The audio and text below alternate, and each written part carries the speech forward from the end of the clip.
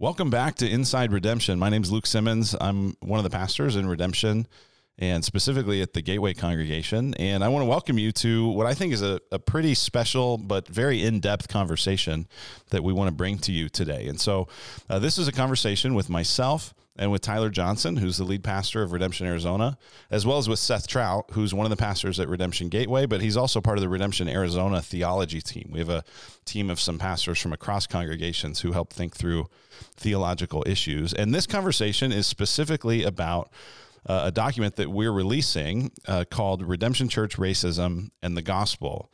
That's available to you at redemptionaz.com/gospel-and-race. You can find it there. We'll put a link to it in the description of this episode. But that's something that we just recently made available after our first live event, which was Inside Redemption Live, about the gospel and race. A couple of conversations that we'll be releasing here hopefully very soon. But what this conversation is actually something we recorded last fall in preparation for making all of these things more available. And so what it is the three of us are talking really to leaders, to pastors and elders and lay leaders and people who are involved in shepherding and leading. And so you'll hear references to that throughout the conversation. But some of the feedback we got from those leaders was that this information really working through our convictions as it relates to the gospel and race, it was helpful enough that we thought, you know what, let's just make this more broadly available. So what we're doing in the conversation is walking through the 20 affirmations and denials that are part of this document. The affirmations are saying these are the things we believe, these are the things we find important. The denials, these are things we reject. You'll notice if you were to pay close attention to it, that some of the specific wording has actually changed just a little bit, and that's because some of the leaders who we've shared it with have helped make it better. So it's a long conversation, but I think it's worth it because it's such a complex conversation and it's such a complex issue, so many opportunities for misunderstanding. And so if you're willing to take the time, I think that you'll be blessed as you really try to get kind of inside the heartbeat of our leaders as we talk about this. So without further ado, here's the conversation.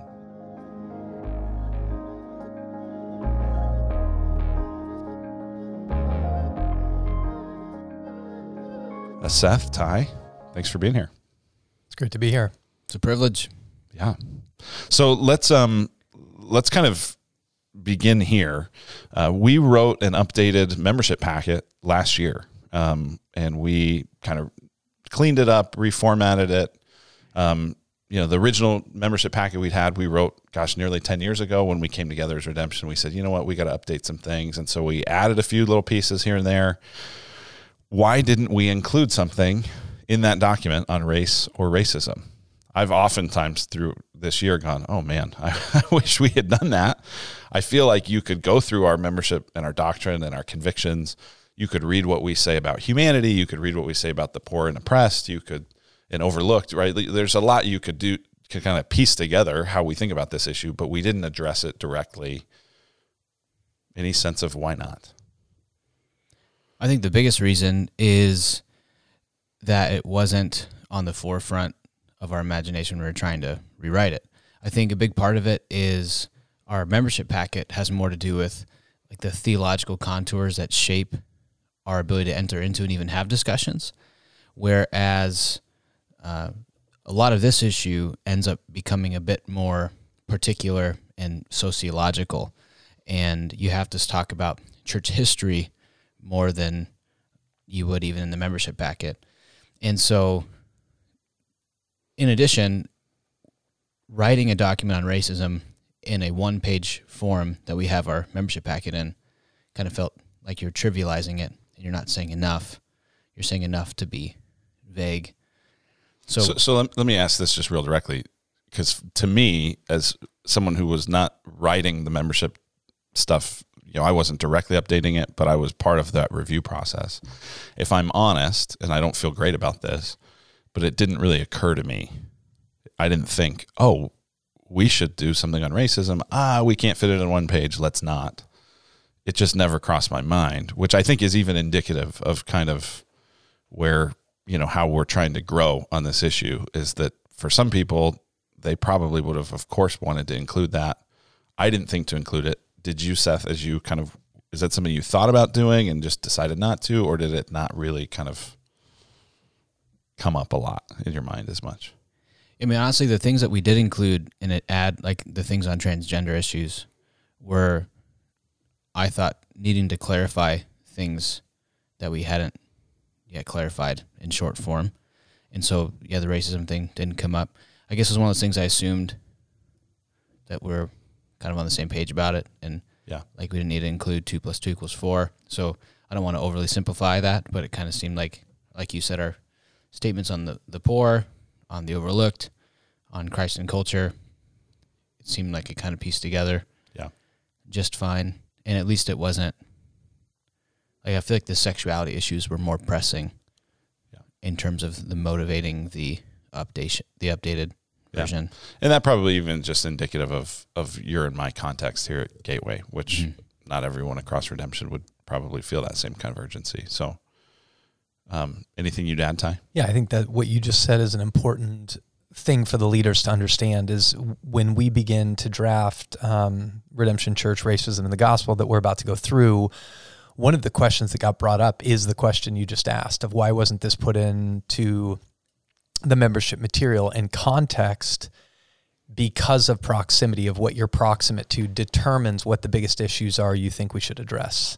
So whatever the things and fears that concern you of what may be coming in culture, a la sexuality issues, transgenderism, the way in which the world seems to be going in those areas, well, if you're in a more, let's just say, quote unquote, urban context or more diverse context, I think they're the ones going, well, this is very revealing that we didn't put it in the membership material, which is one of the things that is a very healthy opportunity for us in Redemption, is to go, who are we centering in what conversation? Why are we asking the questions that we're asking right now? And specifically how that reveals to us in our current context what we're not seeing. And I think that's the power of diversity, even multi-congregationally, is you're forced to see things with a level of proximity you otherwise wouldn't see it. And so I do think, I would affirm, Luke, what you said and what Seth said, but this is an attempt for us to get better at these issues. Yeah. And I think the more we've walked through these past 6 months, the more at least I'm realizing, and I think many of us are realizing, this is a bigger problem that we want to step into with prudence and under the Spirit's power, that we haven't been as intentional with before. Yeah. And to be fair, it's not like we just wrote this at Gateway and it became the thing for Redemption. I mean, people all across Redemption had eyes on our membership packet. And to my recollection, nobody brought it up that we ought to do it. I think in hindsight, we probably wish we had included something on there. But that's, I think, what this document that we're going to talk about really kind of represents. I'd put it probably in the convictions section. So most of the folks, leaders hopefully would be familiar with kind of how that membership packet works. So we have our kind of statement of faith, our what we believe. And for that, we require of members, hey, you have to affirm these things of what we believe. Then we have a section called convictions where we say, this is what we believe as church leadership. You don't necessarily have to agree with it to be a member here, but you have to agree to not be divisive about it. Then we have open-handed issues where it's kind of like, hey, believe what you want as long as you don't believe a couple of aberrant things related to that. So this would fit in our conviction section. So my assumption is, even as we go through this, there might be things that each individual leader who looks at this, or individual people that they talk through it with, might not agree with every part of this. And that's okay. They don't have to agree with every part of it. They do have to say, we recognize that this is what leadership is affirming, and we agree to not be disruptive or divisive about it. So that's, I think, the context of where this document fits. So, and on that note, if it did make it in the membership packet, probably the front page, the summary paragraph, would be very close to what we put in there. Yeah. Like not the long list of affirmations and denials. Most of those arose as answers to questions. Yeah. But the summary paragraph is more the positive vision, the summary of what we're kind of saying, right? And thinking that the Bible explicitly speaks to in context of especially Western conservative evangelical church history. Yeah. Let me read that summary statement just since we're there. So here's what it says. God created one human race made in his image that contains a plurality of ethnicities designed to reflect the unity, equality, and distinctiveness within the Trinity. When humanity rebelled against God, the earliest consequences were division between God and humanity and between one another. Humanity, as a fruit of their ethnocentrism and egocentrism, including many Christians in history, assign different, quote, races, different degrees of humanity and dignity. Because God hates racial division and ethnic hostility, we grieve them and desire to help undo their harmful effects wherever they exist. In its fullness, the kingdom of God will not have these hostile divisions. But until we experience the fullness of that kingdom, Redemption Church aspires to be a foretaste of Christ's multi-ethnic kingdom at every level of membership and leadership. We rejoice that the gospel of Jesus provides the resources to not only heal humanity's division from God, but also from one another. So yeah, that's probably what would be, and maybe will be at some point in that membership packet. But we have more. There's a prelude that kind of sets the table for this, and then the actual affirmations and denials. Before we dive into them, because I want to work through them one by one and just make sure that anyone listening is able to understand what we're really saying, why it's there, and how to use it effectively in shepherding people. First, though, how did this document come to be? Like, how did it happen? Right? It wasn't part of the membership document, but here it is now. Seth, how did this thing get started? Yeah, it really started with a lot of the national conversation ramping up, and there were multiple videos being put out by churches we're connected to, people we're connected to, saying different but similar things, using ambiguous language that I think, depending on how you define terms, people agree with, disagree with, and I was just getting question after question. What do they mean by this? What do they mean by that? Who do you agree with on this? Who do you agree with on that?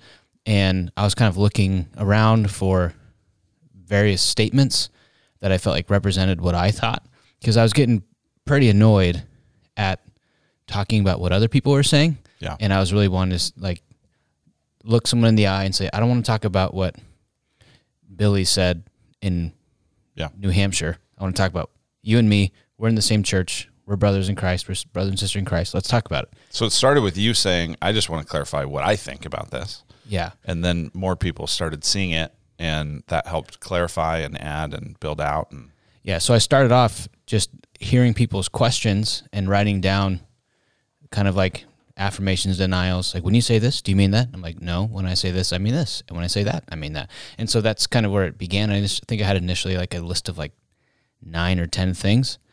And then I shared it with a couple other leaders at Gateway. We added a couple things to it. And then we started retweaking it and kind of expanding it as we all were kind of saying, what are the points of confusion we're seeing within our congregation? And how can we clarify that and speak to it using the scriptures and church history? And so that's where we began, is trying to provide clarity and vision to people who are a little bit resistant, but I think generally mostly confused, kind of going, most of the folks talking about this don't agree with us on Jesus. like out there in culture. Yeah, most of the people in the culture making a big deal about this do not believe in death and resurrection of Jesus. And there's like a lingering nervousness about that reality. Mm-hmm. And so trying to speak to this, especially through the lens of scriptures and how the gospel speaks to racial reconciliation and racialization, was the big motive. Yeah. And then it kind of expanded. Then other folks at other Redemption congregations thought it might be helpful. And so then they started speaking into it, tweaking a word here and there, deleting whole sentences, adding whole sentences, noticing gaps, adding in those things. And so what we have now is probably about 6% of my original first draft, and it's since become more of a 6%. It's more than that. Maybe 16%. I don't know. But someone asked me if I wrote it, and I was like, I feel like I'm more like the project manager than I am like the author. Yeah, you definitely constructed the spine. Yeah. And it got kind of built out. I mean, at this point, dozens of leaders across all 10 Redemption congregations have contributed to it, spoken into it. And a handful of folks I really respect who are not in Redemption, trying to add some weight to some of the ways where we don't have as much weight. Yeah. Okay. Next question, since you did kind of construct the spine, what was behind your decision to frame it as affirmations and denials? Why that structure? I thought it was just really clear.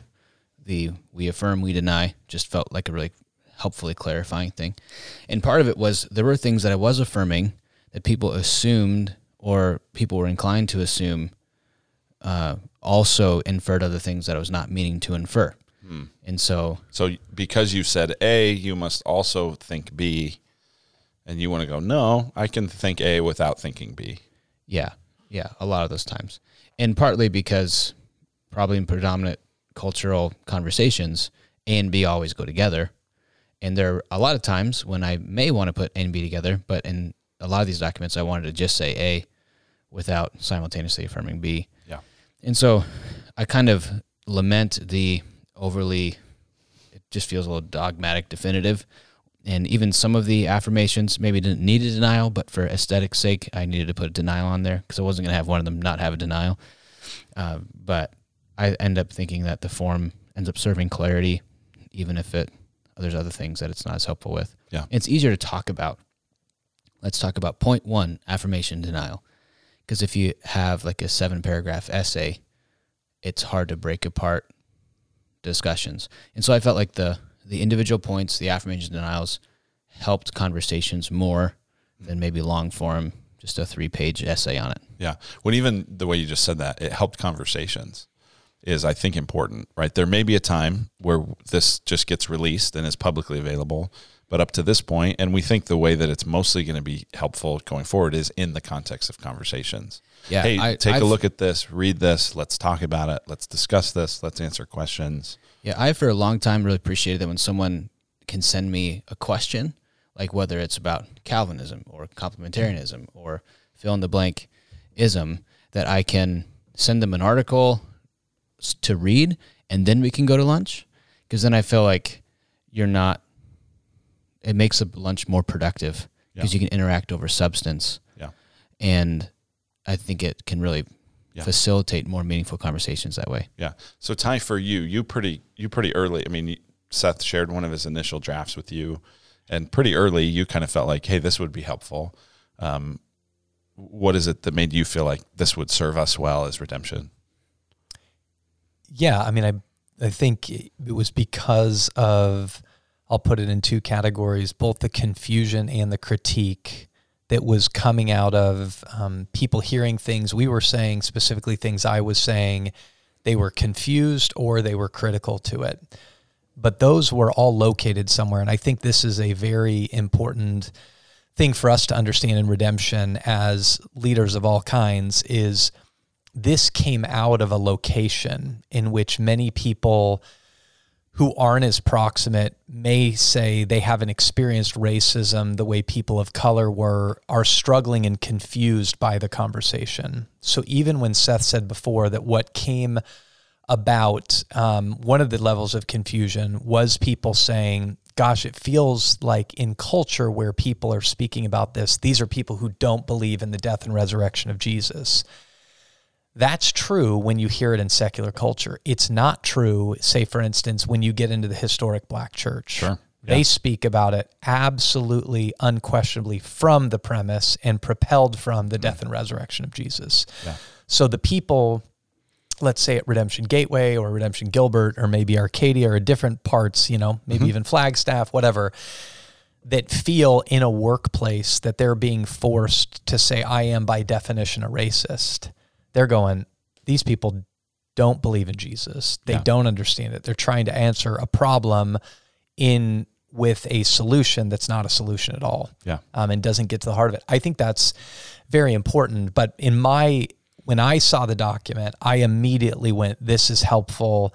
And a lot of it was because many of our leaders and pastors were exhausted trying to answer the same questions hundreds of times and saying this would just be a great document to create clarity to those who are asking the questions and create some space for the leaders that are there, function in a way very much like Seth just said, of when somebody asks a question, you send them an article and then go, now I'll meet with you. Yeah. And we've begun to experiment with this document, many of us in different ways like that, handing it to somebody, walking through it. And I do believe it's created clarity, not always agreement, but clarity. Yeah. Well, and even just what you just said reveals, a lot of times people will inquire about what we're doing at Redemption, and they mean a lot of things by that. But when they start asking about multi-congregational church and how do you restructure, a lot of those calls and emails end up coming to me, and I kind of help explain that stuff. And one of the things that I explain is one of the things that makes redemption different from most multi-site things is the diversity of different size congregations, different contexts. And one of the things I often say is that one of the best parts about redemption is its diversity, and one of the most complicated parts is its diversity. And I think it's really challenging. If you're at a more diverse congregation, you sort of assume, well, all of redemption's really diverse like this. If you're at a more homogenous congregation, you kind of go, well, all of redemption's like this. And even when we started, I went back and actually found a video from about 10 years ago when redemption was forming, where Tyler, you and Justin Anderson were talking about this value of diversity. And at that point, it really was kind of an aspirational value. And now it's much more of a reality. It could be even more of a reality than it is now, but it's way more of a reality than it was 10 years ago. And that complexity means that this document, even as we talk about it, will be, like I said, more helpful for some. There'll probably be some people who go, why did this even have to be written? Like, this doesn't feel controversial to me. And in other contexts, there's stuff in here that is just wildly confusing, controversial, etc. And so it is one of the challenges to try to shepherd a diverse family of congregations. And I would say you could even add one. I mean, there you said to some it's not controversial at all, to others it's wildly controversial. On the other side of not controversial at all, there's a whole group of people inside Redemption that would say this statement is not nearly strong enough. It's too tepid. Yeah, it's too tepid. Yeah. Yeah. So thus the challenge. But we are where we are at this point in the process. And so let's talk more about the document itself.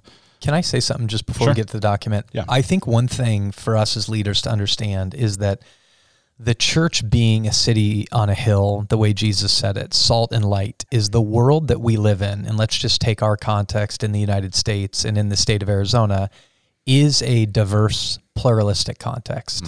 So it's got people of all types and all stripes struggling to figure out how do we do life together inside the greater metropolitan Phoenix area, inside Arizona, inside the United States. The church, as it's communicated in the New Testament, is meant to provide the example of under the lordship of Christ, who's the creator and sustainer of everything, who everything that we see and we can't see is made by and for Jesus, is our lens to get through this and the lane in which we walk to be a reconciled community. So there's many people, I think, in the United States that in efficiency principles of organization would say, well, you shouldn't do it like that. You should get more homogenous.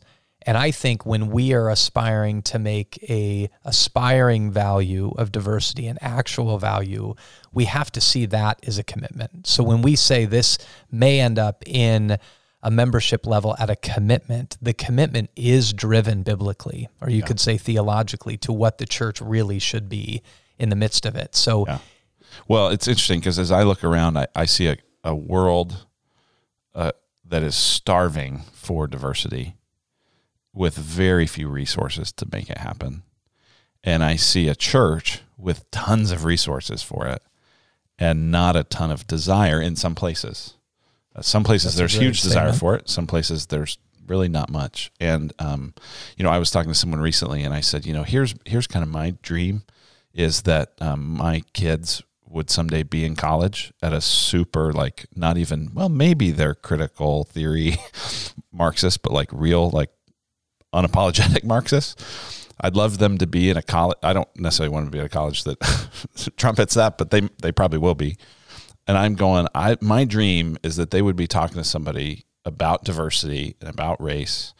And I'd love it if they could say, you want to see how this should be? Come to my church. Come see it.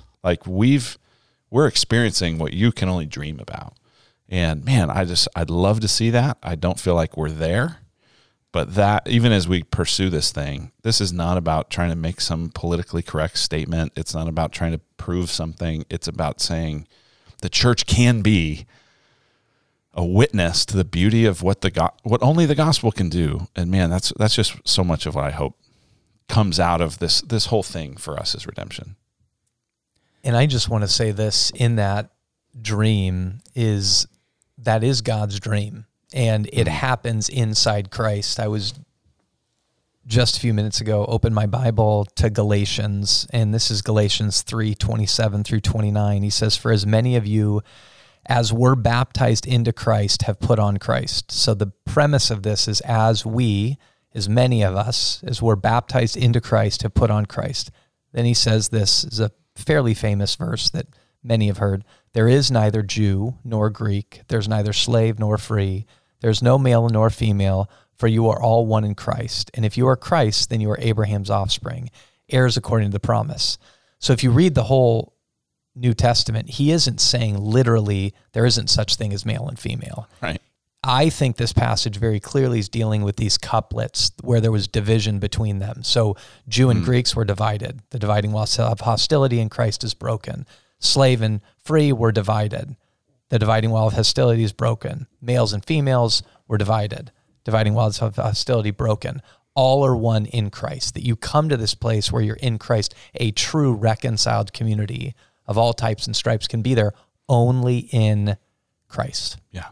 Amen. And it's that in Christ piece that I think separates even the discussion we're trying to have. Because the fear, again, context matters. One of the concerns is you see like the secular, individualistic liberalism that's kind of become this totalitarian force that it's comply or die. Yeah. And this, like you said, workplace mandates, policies, that there is this issue of racial reconciliation gets swept up into the leftist totalitarian narrative and ends up feeling like a lot of the same concerns that conservative political folks would have around religious liberty.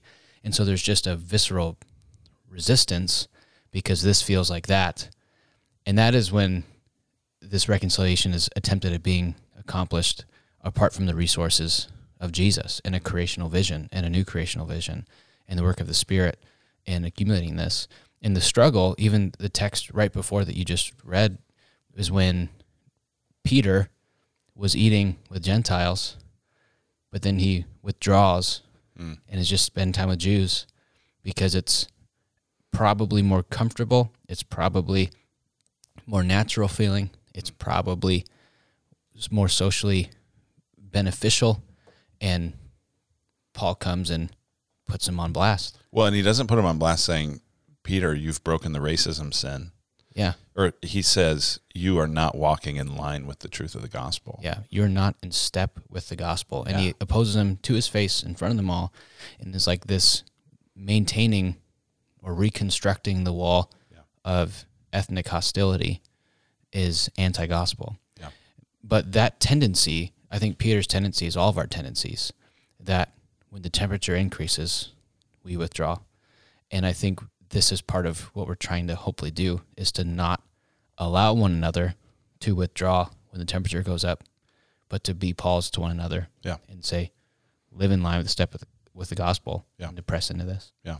So I want to get jamming on this document itself. Just a couple things, and I'm assuming as you're listening to this that you have a copy of this in front of you. It will be a challenging conversation somewhat to keep up with if you don't kind of have one or if you're not pretty familiar with it. Just a couple things I want to highlight from the prelude. I don't want to read the whole prelude part on the front, but I want to highlight a few things. This is not an abstract issue. It affects real people. When we say all of life is all for Jesus, this is an issue that interacts with all of life, so that's important. Another thing is we're not attempting in this document to advocate for specific policies or solutions, especially public policy things.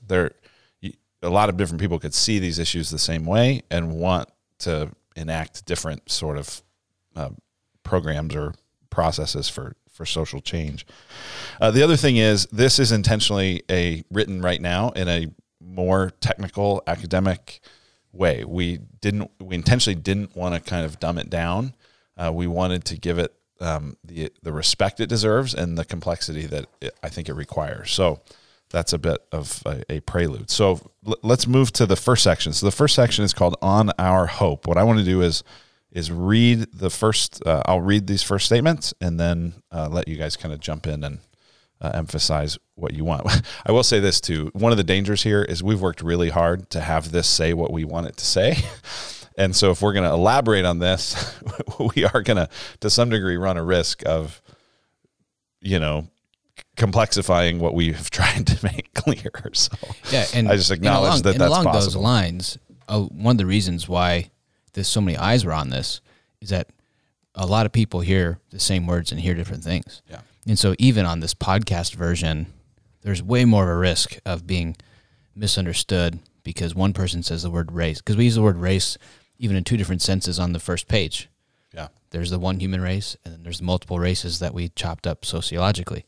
And so there's a nervousness that I feel, if I'm just being honest, about talking long form about this, is that people's ears cause them to hear different things, even based on who they've previously interacted with most recently. Yeah, sure. And so hopefully the words on the page have at least been, seen by people from multiple contexts. Yeah.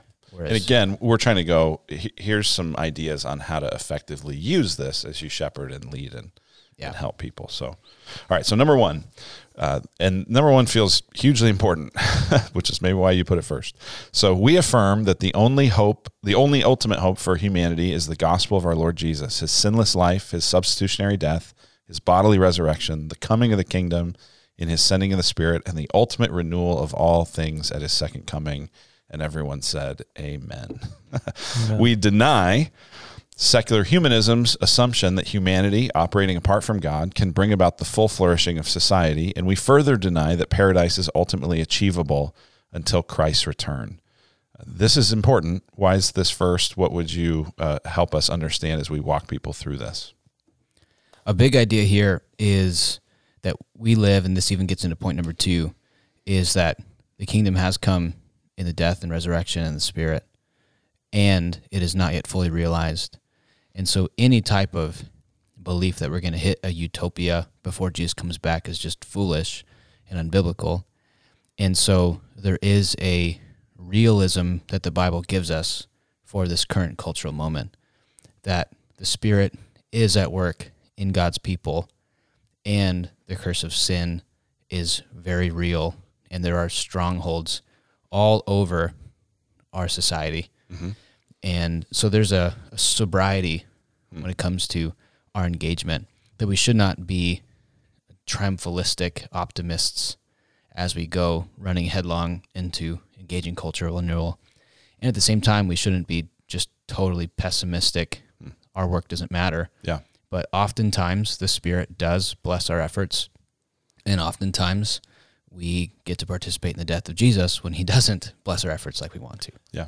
I'll say one other thing of why this is so important. Many of the critiques or concerns that people have in this conversation is where the thinking on the topics that we're applying to current situations started from. So this is where a lot of the conversations about Marxism comes from, and Marxism is coming from an atheistic starting point. So people go, that's challenging. Anytime you're trying to answer complex real-world challenges, the question of what is the first cause, or people call it first principle, for us to state with the utmost clarity and emphasis that we believe the world began with the breath and voice of God, and the world got disrupted in sin because of humanity's rebellion against God, is the first cause and first principle to our understanding of everything in life and in the world. And that is really important, is that our faith and what we believe is true truth, like ultimate truth, does not have a starting point in a current modern solution that human beings just come up with. It starts from God and from our rebellion against him.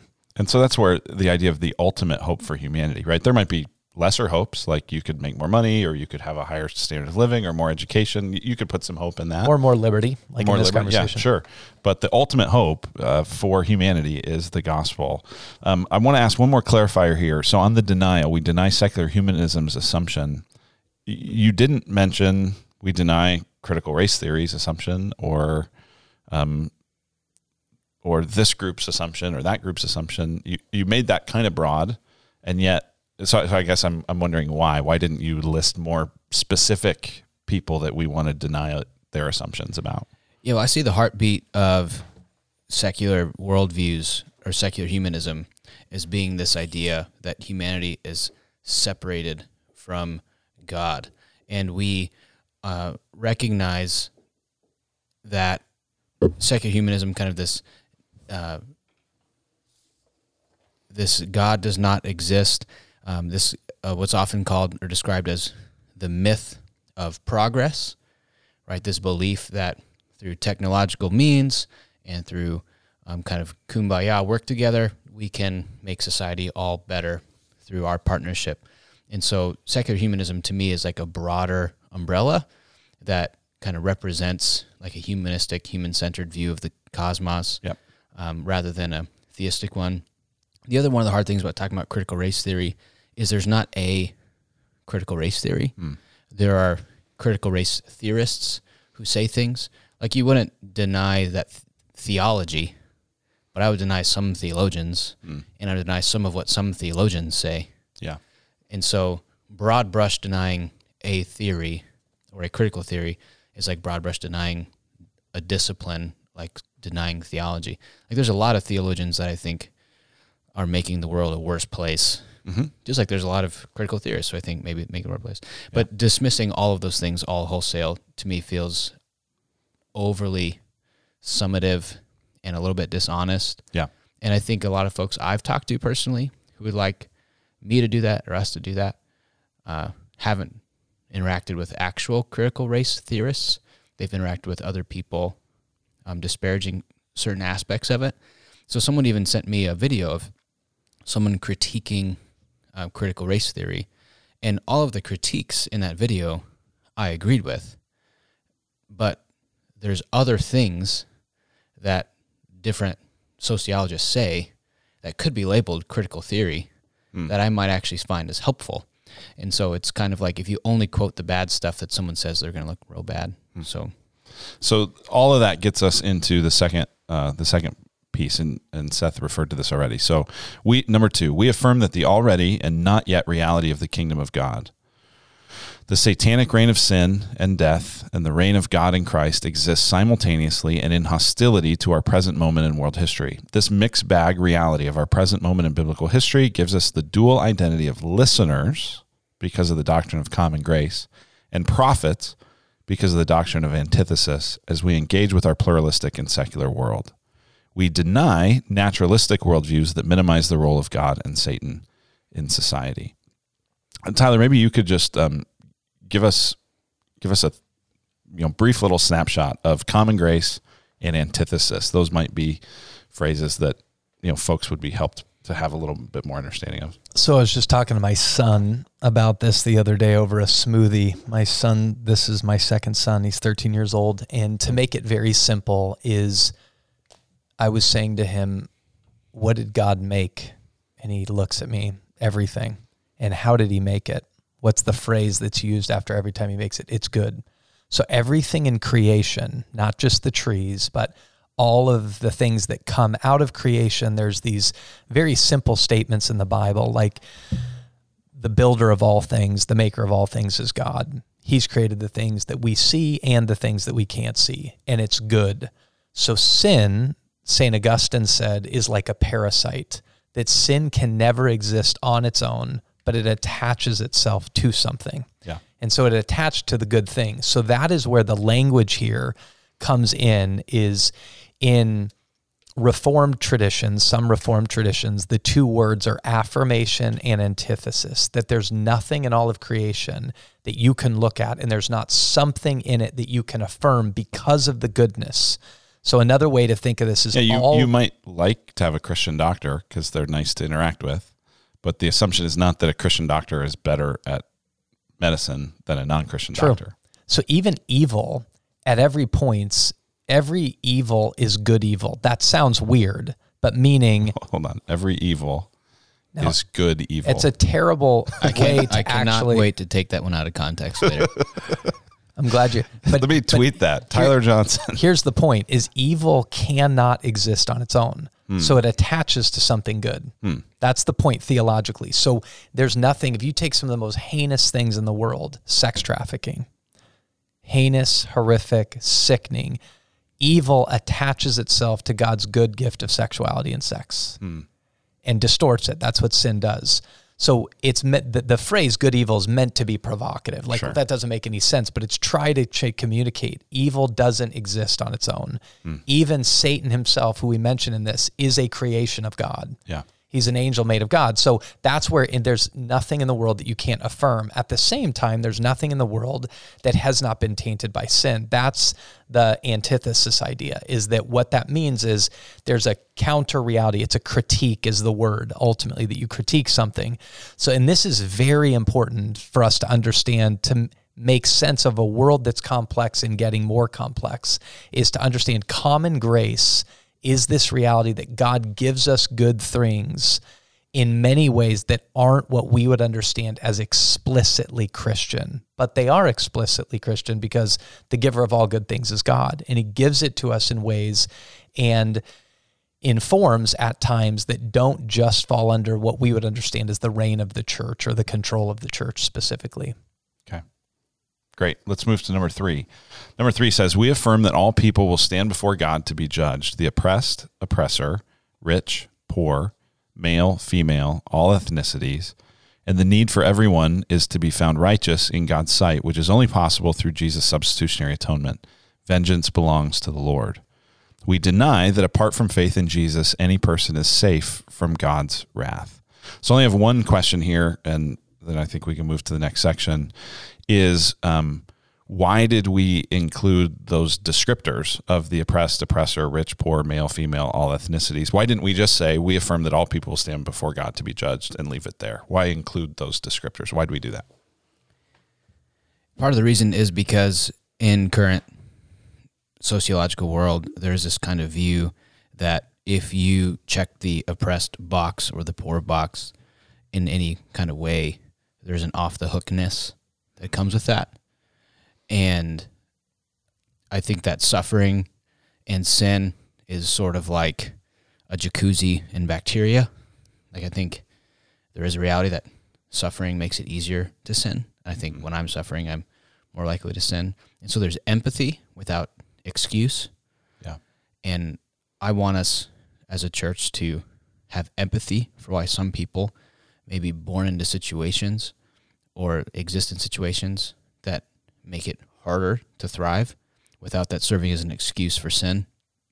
And so I think that's kind of what we're trying to get out there, is that all people are cut off at the knees before God, and apart from Jesus' blood, there's no hope.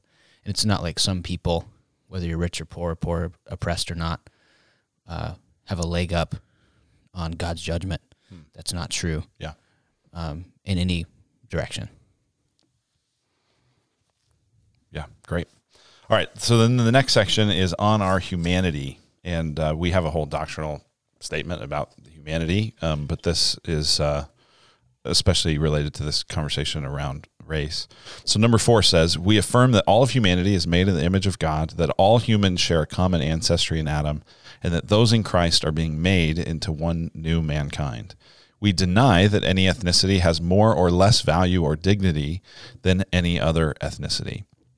I'll just say here at the outset, I so appreciate this statement because I think one of the things that has distinguished some of what is kind of commonly thought of as the civil rights movement versus the movement today is the civil rights movement seemed to have much more of an emphasis on the image of God, right? You think of the kind of classic signs, I am a man, which isn't to say that everyone involved in movements today is denying that, but it's less emphasized, it seems. And it does feel like this is an important place to start, that we're made in the image of God, every ethnicity equal in value, dignity than any others. Anything you'd add there? Either of you?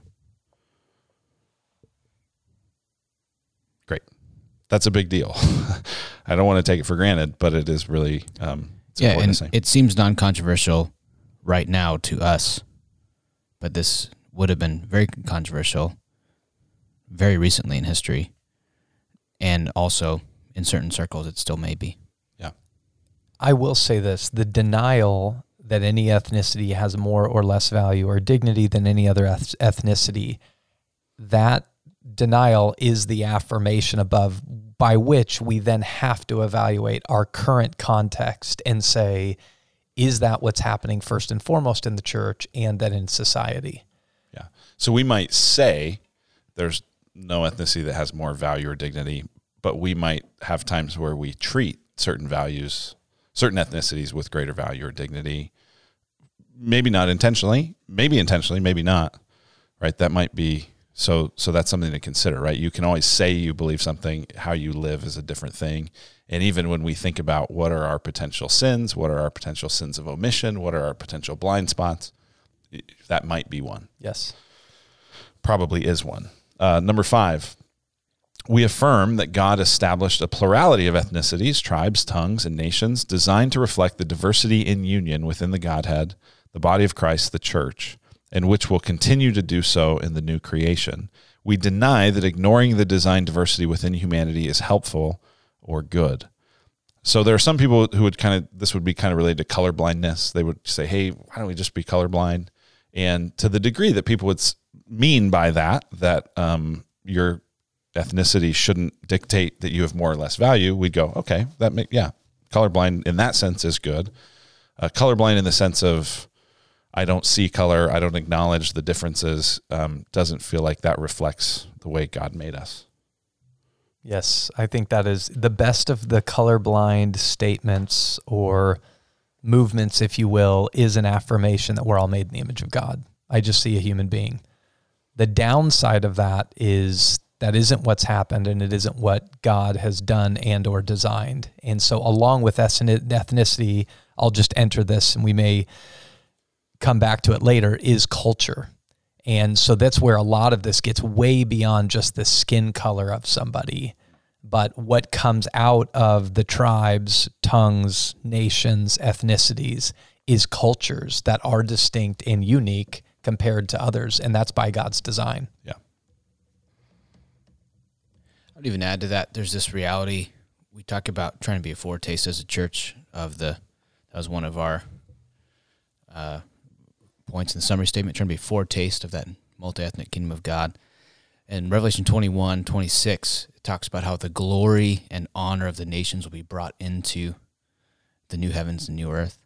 And I think that that's part of what John's getting at there, is that there's these varieties of cultural goods that are going to eternally exist with us. And so it's not just like cultures right now are a thing and they'll eventually fade away, but it's part of the creation mandate, the cultural mandate that humans develop cultures, and the variety of flavors and angles that those are bubbling up is something we'll celebrate in the new creation. And the inability to celebrate those things now is a failure to be a foretaste. Yeah. I want to ask one more question here. So we're not saying in number 5, we don't say we affirm that God established a plurality of races. We say God established a plurality of ethnicities, tribes, tongues, and nations. I know we could probably do a whole long conversation on the history of the sociological dynamics around race, but why are we not saying that God established plurality of races? Instead, we're saying a plurality of ethnicities, tribes, tongues, nations. So I would say we are saying that because that is in actuality what the Bible teaches, is that there's one human race in multiple ethnicities, tribes, tongues, and nations.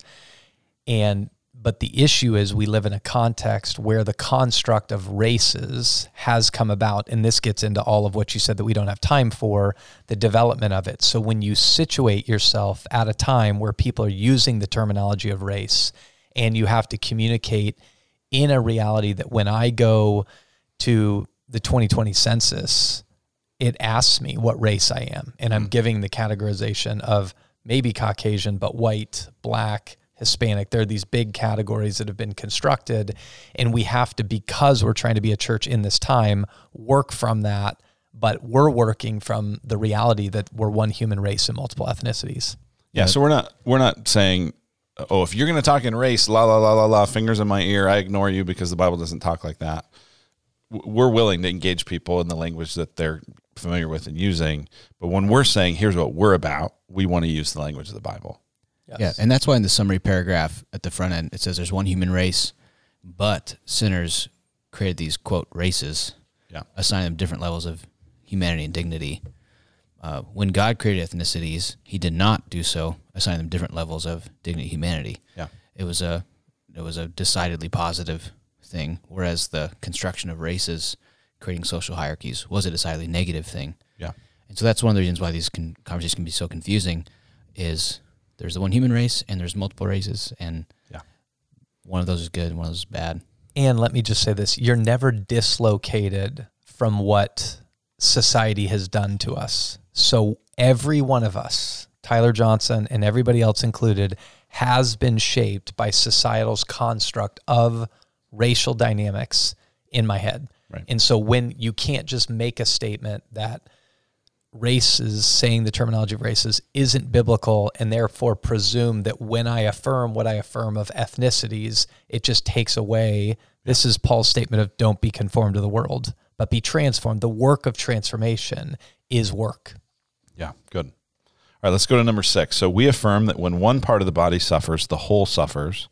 Christians ought to weep with those who weep and lament with those who are oppressed. We deny that we must agree with one another in order to weep with one another. So, Tyler, just to go kind of directly to you on this, it feels like this is a bit of what kicked off this conversation, at least in 2020, was a video that we released as Redemption. You were speaking on it, and it was specifically, you used almost this exact language. I think you did use this exact language of when one part of the body suffers, the whole body suffers, and how because of what had happened in that instance with Ahmaud Arbery and some of the other killings that had happened, there were parts of the Redemption body suffering that other parts of the body didn't necessarily feel in the same way.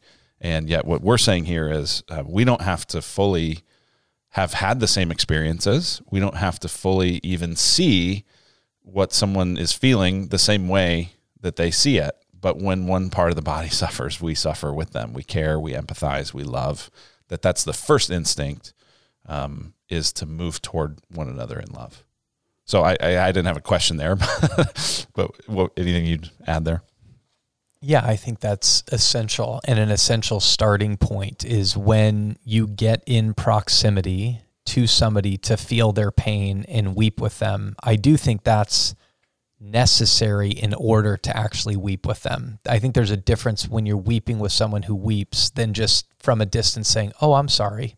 Yeah. Those are not the same thing. And so when you get in proximity, I think God has set up maybe a process here, even that maybe I didn't follow in some of my communication, is the best way to get somebody to weep is to bring them close, to see the situation, to feel the situation. And that moment of the human-to-human experience disorients you enough to ask more questions, to try to get to lean in more and try to get more proximate. And I will say this, that's even the challenge with thinking a document that's two-dimensional will do the work that only relationships can do. Yeah. So let's go to the next section, which is on our sin. And this next page with our sin and our history is where it starts to probably get a little more tense. So far, I think there's a lot that people would go, yep, I see it that way. Yes, I affirm the Bible says it that way. These pages, even as we think about walking it through people, will probably be the places where we start, in some cases, to get a little, I'm not sure, help me understand.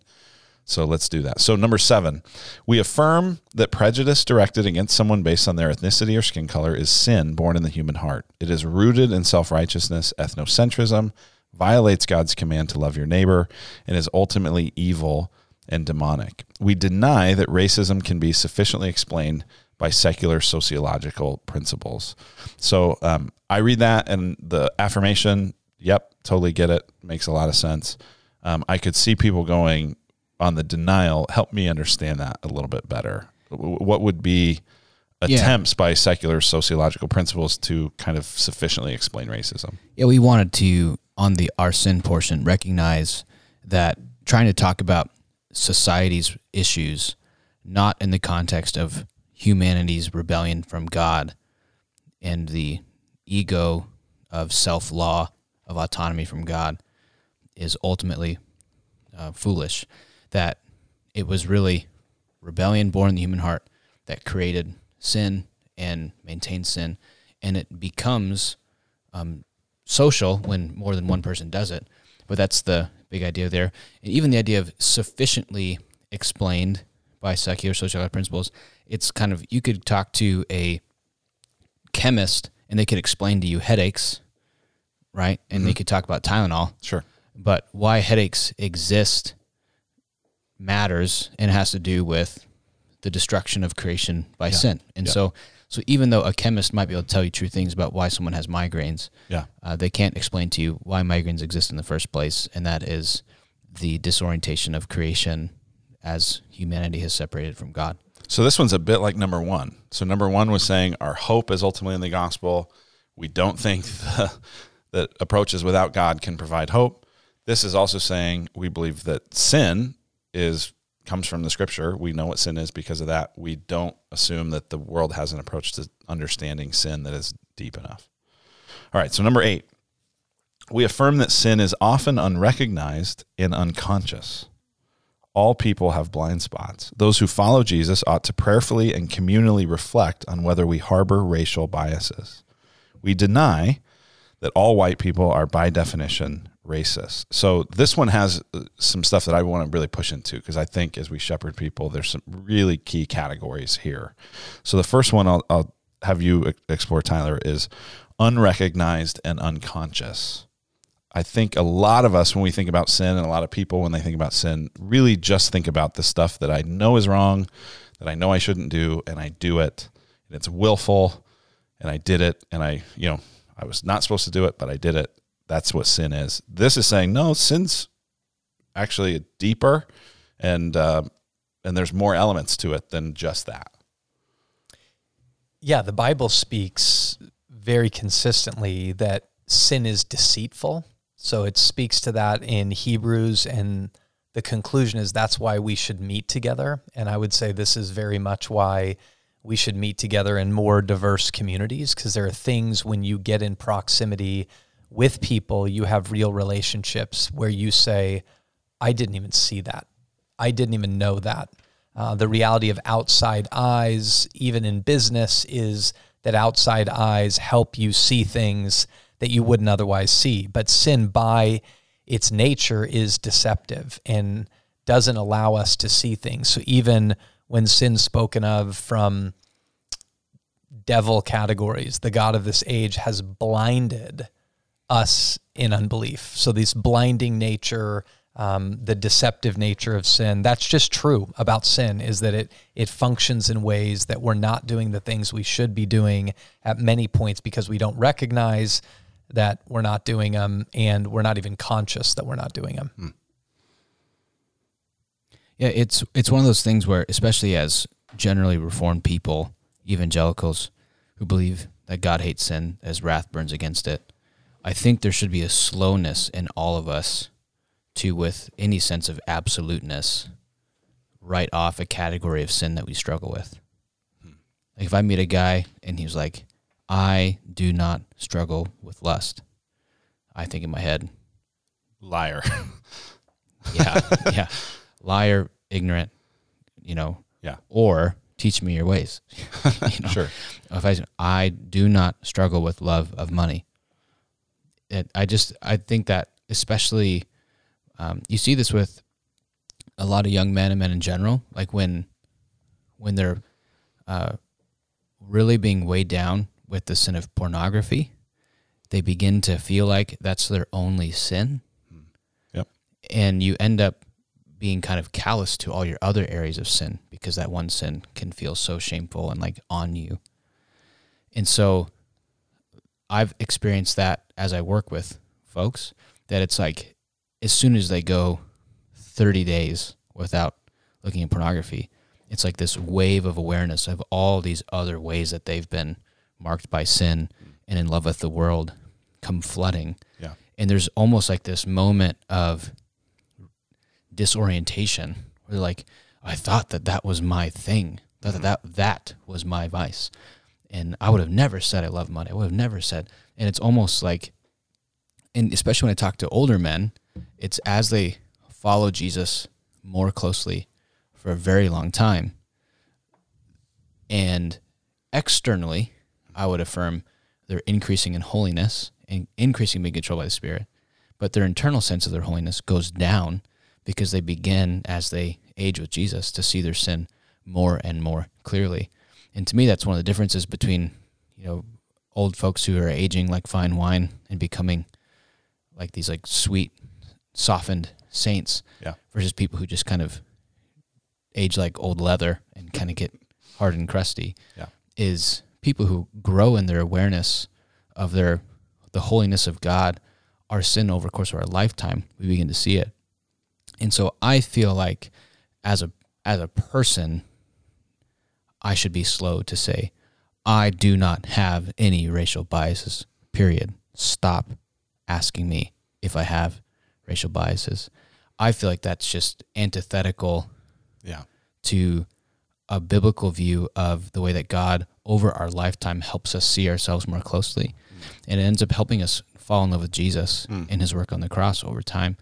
And so there should just be a real slowness that I think we should all have of believing that we are just these neutral observers of people who don't carry with us biases and assumptions and prejudices. And I hope that as Redemption Church, and even just as Christians in the kingdom of God, that there would be a humility that makes us slow to write off a category of sin in our own hearts. Well, it feels like the gospel is what should make that possible, right? Because you enter into a relationship with Jesus by saying, I got nothing. Like, my resume is empty other than it's filled with a bunch of sin. What's been so sad for me is in shepherding folks through this is I feel like on most issues we bring up a potential sin or a potential blind spot, and people pray, search me, O God, and know my heart. Reveal if there's any wicked way in me. On this issue, it feels like you bring it up, and it's the Pharisee of Luke 18 who goes, thank you, God, that I'm not like other men. And I find a lot of people start bringing out their resume to me of all the ways that they've loved people different from them. And I think some of what's so hard in this is that it feels like, and this is a lot of how the culture presents this to us, the only options are racist or not racist, which, even to use your example of lust that you said earlier, it's interesting because maybe before Jesus brought up lust front and center, it was adultery or not adultery. And you could have a lot of people go, well, I haven't done adultery. And I think Jesus goes, yeah, you haven't done adultery, but adultery starts in the heart, and it looks like lust. I wonder in this case if when people hear racism, they go, well, I'm not a racist because I have never done the really big things that racists do. And mostly what we're trying to say here is we have blind spots. There's got to be some seedling of prejudice or bias or ignorance or just stuff we don't see, that we don't recognize in our hearts. And it's not unforgivable, and it's not beyond grace, and we ought to be open to being able to explore it. I think it's also worth kind of emphasizing here, even like the denial. We deny that all white people are by definition racist. Yeah, I was going to ask about that. Yeah, well, that's because there's a whole school of thought that says all white people are by definition racist. And if you just kind of stare at your navel long enough, you'll find it. Or because of your position in society, you're by definition complicit or a part of it. And I do think that a lot of us probably are who don't think we are, but I don't think it's fair to describe an entire category of person as, by definition, any type of sinner. And so I think there's a slowness there. Yeah, that because of that identity, you're inherently a sinner in it. That's not fair. Yeah. Ty? I think when we get to number 9, we'll begin to address maybe the whys. People are trying to get people to say all white people are by definition racist, which we deny. Let me make that very clear. But understanding the why behind that. But I do want to say something that we were just getting to. There's a word that's used oftentimes. Jesus uses it, the meek. The words meekness will inherit the earth. Paul speaks about it in Colossians chapter 3 when he says the putting off and putting on, and he says put on meekness. And I think this is really important in every category, but certainly in this conversation, is that one of the best ways I've heard meekness illustrated is when you go into a boxing gym. Yeah, I love this. And in a boxing gym, when you walk in, there's 2 types of punching bags, maybe more, but certainly 2. There's a power bag, that's the big, long cylinder that's really heavy. And when you hit a power bag, it just envelops the punch. But then there's a speed bag, and when you hit a speed bag, it bounces right back at you. Well, the definition or illustration of meekness would be a power bag. The opposite of meekness is a speed bag. So when this issue is being brought up, what I think, Luke, you were saying is oftentimes, not all the time, but oftentimes it feels more like a speed bag response than a take it like a power bag and go, search me and know me, Lord. Try me and show me if there's any, in this context of this one, in number 8, any bias way in me. And the word bias, I think, is really important because it really is favoritism. That in you, is there a culture? Is there a reality that you favor? And this is where a lot of the conversation that's happening societally is to say there has been a culture and a way favored here, which makes a lot of sense in large part. We're more diverse now than we've ever been as a nation, and getting more so. Yeah. And when you get into that, and this is where I want to emphasize, really emphasize for us in the church, not just society, these phrases of we ought to prayerfully and communally reflect upon if we harbor these things, is that's the only way you ultimately get to the point of saying, do I harbor racial bias? And this is exactly what the author of Hebrews is saying, is don't forsake meeting together, lest you be hardened by the deceitfulness of sin. Well, and I have compassion for the person who feels defensive, because it does feel like in the culture, the worst thing you could do is be a racist. Yeah, I mean, someone could commit murder, and you're talking about whether it was racially motivated or not. Yeah. And it was like, murder's pretty bad too. Right. I would argue. Yeah. So race is like the worst thing. It's the most unforgivable thing. And if you even begin to deny that you have it, it's, aha, see, evidence of racism. And so it's this thing you can't get out of. And I do think that without the gospel, our only hope is to kind of defend ourselves and justify ourselves. No, wait, look, I'm not racist. Let me show you why I'm not racist. And I think that we have an opportunity as a gospel-shaped people to say, I've been freed from the ultimate accuser, Satan, because of Jesus. I've been given a new identity that isn't because my resume is good, but because of the resume of Jesus. And so now I can endure maybe the scorn and where it is, the unjust accusations from the world, while also asking the Lord to search my heart and reveal if there are blind spots, if there are sins, if there are biases, or if there are things. And then when if there are, I can take that to the cross and ask the Lord to lead me and guide me like in so many other areas. I just feel like this is where our speed bagness reveals a lack of gospel rootedness. Well, yeah, it reveals our subconscious works righteousness legalism. Let me prove to you why I'm justified. That is not the way of Jesus, right? Where our justification is inherited because our Father gives it to us by virtue of the blood of Jesus. And so I find myself wanting to go to my resume all the time. Let me prove to you I'm not a sexual sinner. Let me prove to you I'm not a sexist. Let me prove to you I'm not a racist. Let me prove to you.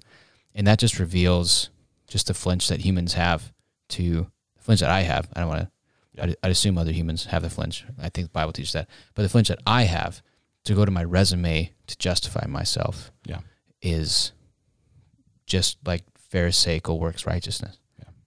So Ty, you mentioned number 9. Let's move to number 9. This is again in the section about on our sin. So we affirm that systemic sin or structural sin is present in society when sinful people create sinful laws and normalize sinful values. The legacy of those systems can often outlast and outlive them, such that even if corrected, sinful and oppressive policies and values can and often do have negative ripple effects for generations. We deny that any category of sin can be merely understood in individualistic categories. So that's a affirmation and a denial that's probably new to some people, and yet I think, and especially it's supercharged when you talk racism, systemic racism, structural racism. Notice in this, we're not even necessarily talking about systemic or structural racism explicitly. Obviously, that category of sin has structural and systemic implications. What are some take it out of the racism realm, and what are some examples of systemic sin or structural sin that we would see? distorted sex is obvious. So the pornography industry at large, the sexualization of the vast majority of advertising, there's no, that little adage, sex sells, is a very clear, we are a hypersexualized culture in the United States, so much so that many parents would struggle walking around their children naked because the perception is everything sexualized. And we don't want an aberration in sexuality. So we don't even know what it means to be a human being without clothes on, without sexualizing the situation. And many would say that over-sexualization is what leads to things like sex trafficking, things like that. That is a very systemic sin.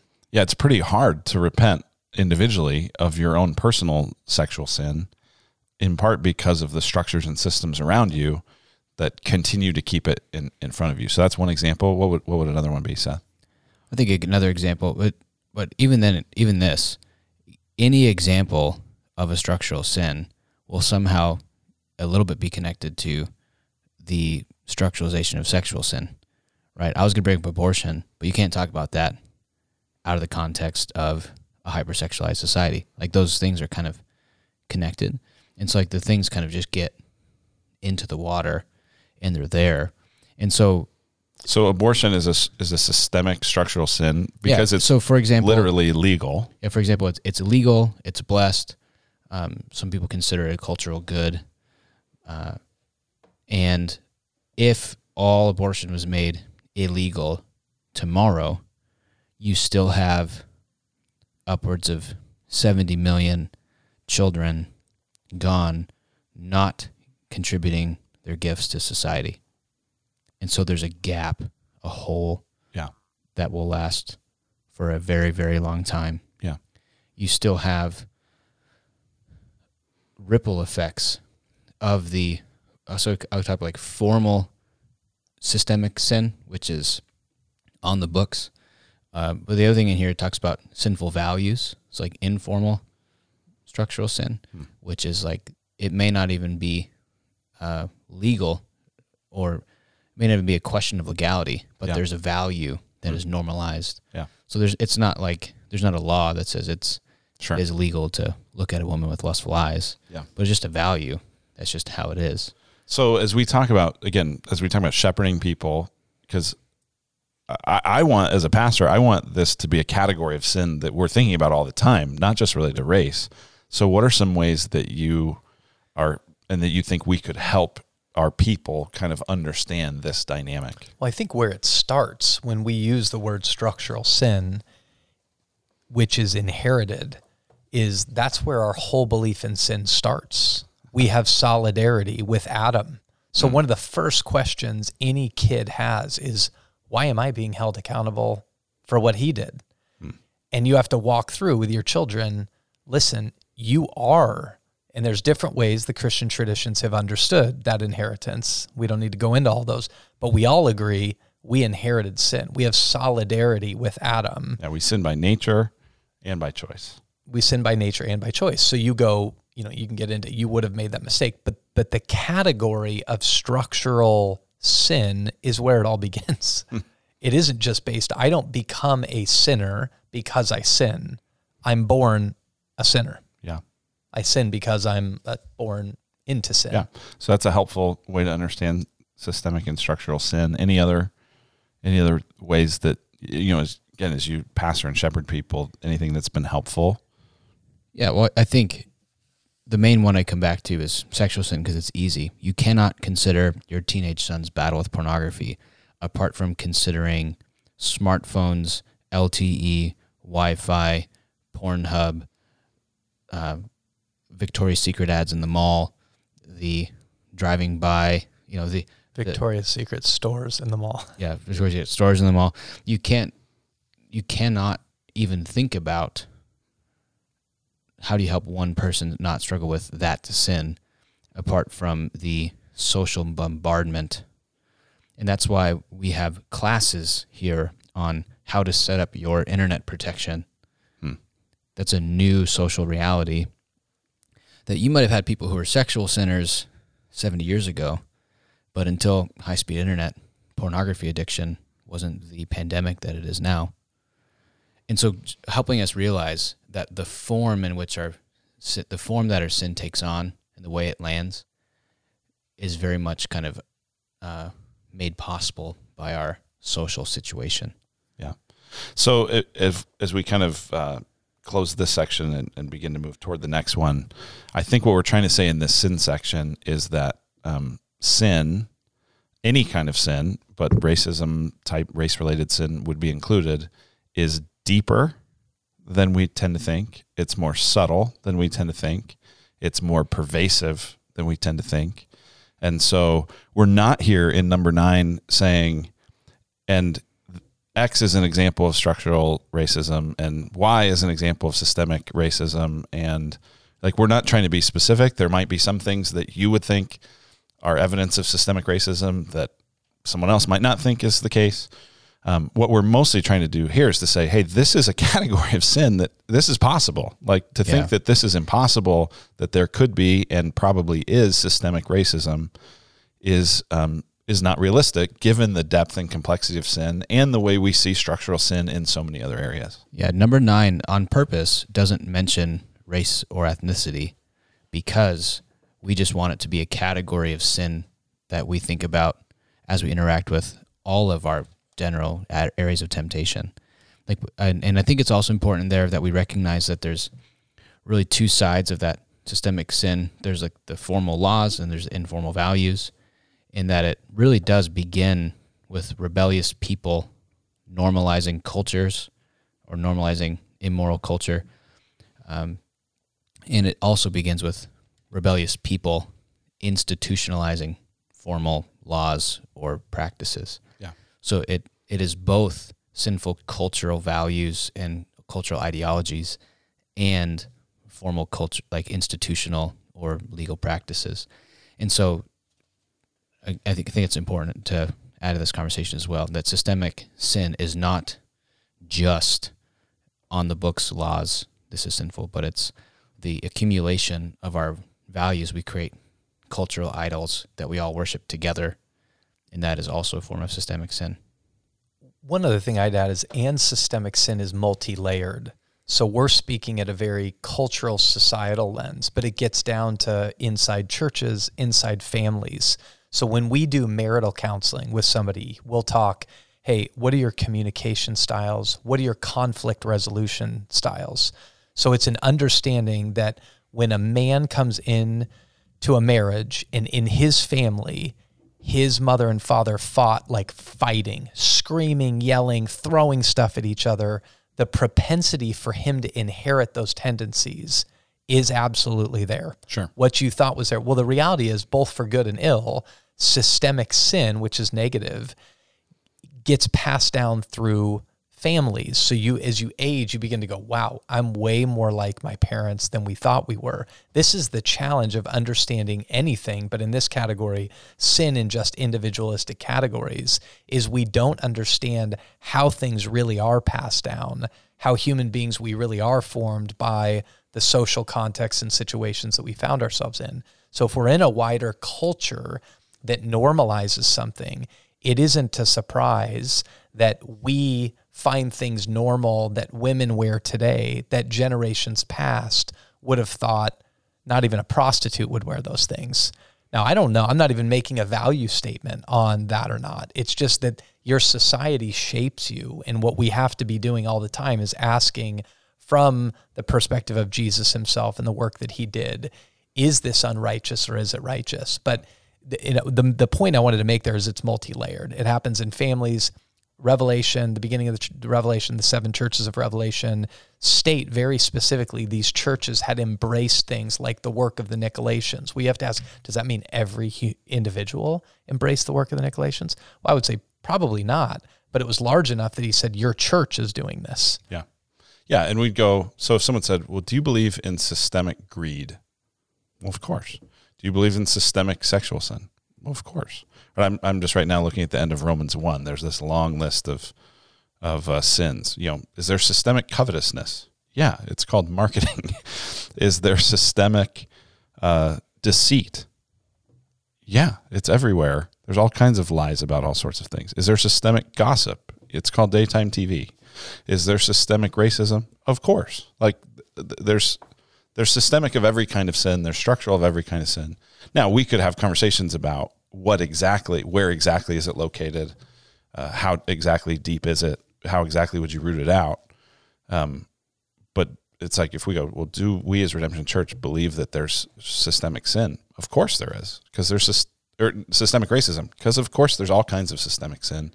Of course there is. Now, we're slow to assign exactly where it is, and we want to use wisdom and discretion there, but But that reality is the whole reason why Paul encourages us to practice church discipline, is that sin is contagious. Like it gets on us, that we tend to sin like our neighbors and we're tempted like our neighbors. And that if one of us perpetually walks towards unrepentance, like we're called to discipline one another. And this sin is contagious. Like some of the best parts about me are things that I'm just like my dad. And some of the worst things about me are things that I'm just like my dad. Yeah. And that's systemic sin too. And one of the things I lament about this conversation is that for a lot of people, systemic racism is the only category of systemic evil they have, which I think is part of the reason that theological conservatives may be slow to accept the idea of systemic reality, systemic evil, is because secular sociologists only talk about systemic racism. Yeah, and in the culture, it's the only systemic sin anyone cares about, it seems like. Yeah. Like, I think we'd love to go, well, hey, you're championing that systemic racism is a real thing. Could you also champion that systemic sexual sin is a thing? Yeah. It's like, well, there's no interest in that. And so that is what's so striking is, this is a place where... Yeah, I want to talk about how passiveness and, hoarding and only going to church once a month, like all these things are contagious social sins that I think are a problem. So I want to say, kind of like you said earlier, like I empathize with people who are resistant to this, because the only category that is legitimized in our cultural conversation is systemic racism, so-called. Yeah. And especially people who tend to talk about systemic evil tend to have a really optimistic view of systems otherwise. Like people who are big on institutions and big on government and yet they're talking about systemic evil, but they're like other institutions are immune from the critical eye of how might this also be corrupt or problematic. Yeah. So all of that talk of systemic sin and structure and all that stuff really leads us into this next section, which is about our history. So number 10, we affirm that many white American Christians perpetuated, promoted, and profited from evil, racist systems for centuries, and as members of one body united across time and space, we lament and grieve the sins of those who have come before us in church history, whether sins of commission or omission. We deny that racism and slavery were invented in or only exist within America or evangelicalism. So this whole section, guys, is kind of an interesting one in that most of the sections before this, I could probably find some Bible verses that would pretty significantly back up everything that's there. This section gets a lot more into history, sociology, some of that stuff, right? I don't have a verse here in this whole section that talks about white American Christians. There is anything there. So I guess I want to start maybe big picture and go, why was it important to include this, even though it doesn't explicitly come out of the Bible? I mean, we're kind of Bible people. Why did we feel like we still had to have this here? I think a big part of it is acknowledging, especially like we said in the beginning, we're giving undue proportionate attention to conservative evangelicalism, which is kind of like our house, our tribe, where we swim in, especially Reformed evangelicalism.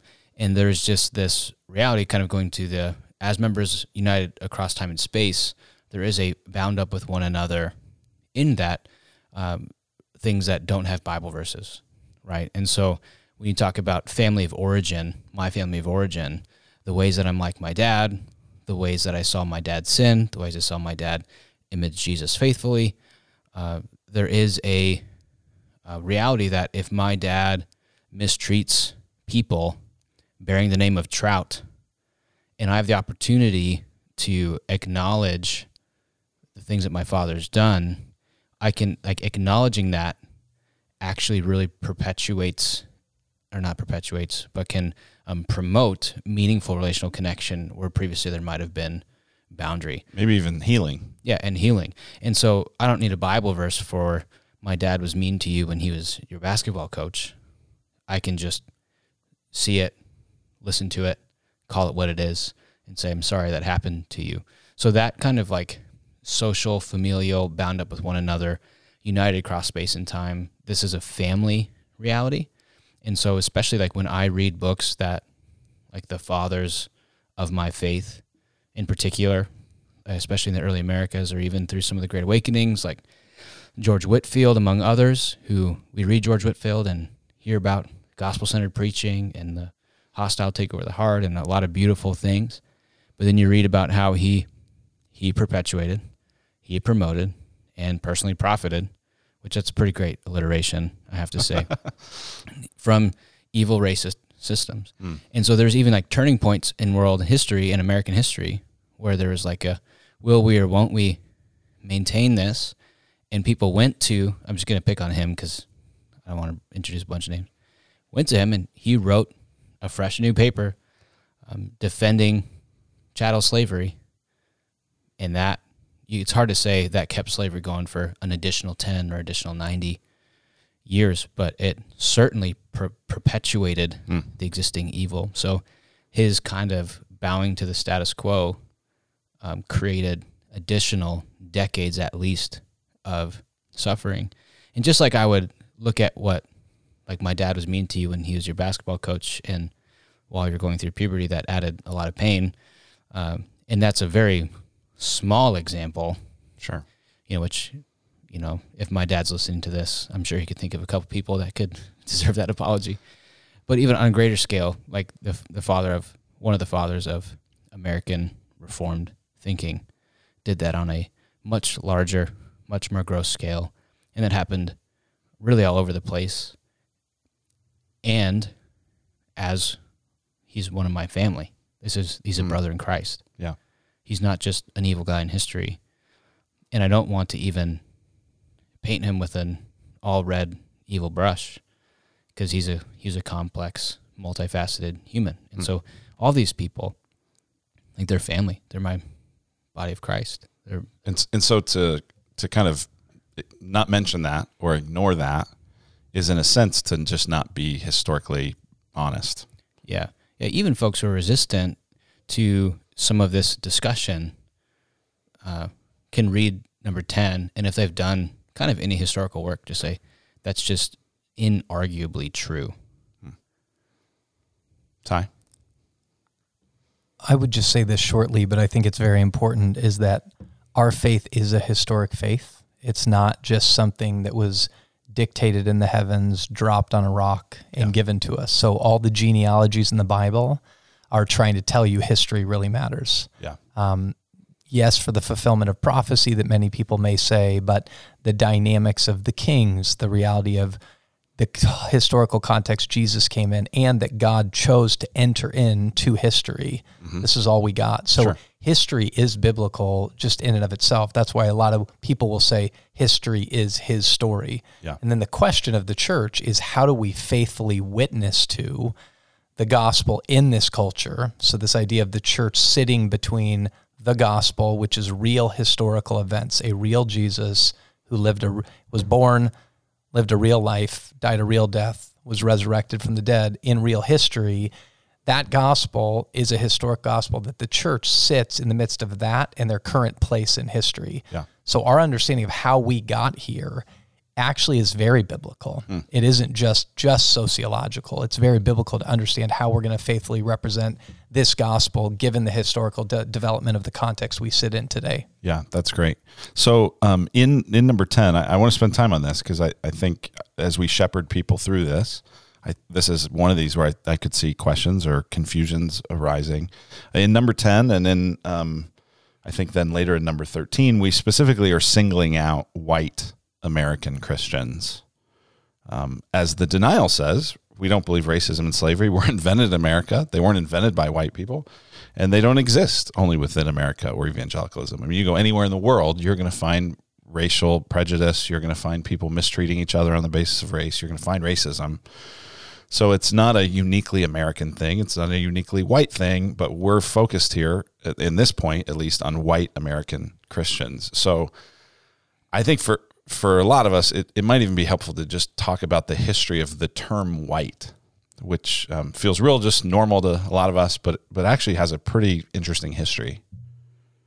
Yeah, it really does. And a big part of that is we grow up hearing about the race categories, white, black, non-white, Hispanic, Asian, other. And because we grew up with them kind of in the air, we kind of presume like they've always been there. Yeah. But they're actually constructed terms. Like we said, biblically speaking, there's one human race from Adam. But sociologically speaking, recent history speaking, especially like in the 17th century, 16th century, the categories of white and non-white really begin to emerge. Because if you went and talked to someone who you would consider, you maybe wouldn't use the term racist, but someone who was perpetuating ethnic hostility, right? You have, you're British and you're French, and you're Welsh, and so you're like a worse type of islander, and you're Dutch, so that therefore you're this. You're Irish, you're Italian, and so even there was way more like variety in terms of category. And so that I would describe that as more like ethnic hostility, like different ethnicities or backgrounds.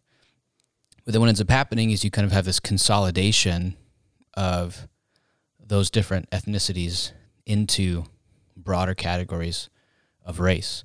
And even when they were bringing folks in chattel slavery across, they found that if they mixed up people from different tribes, they wouldn't be able to communicate.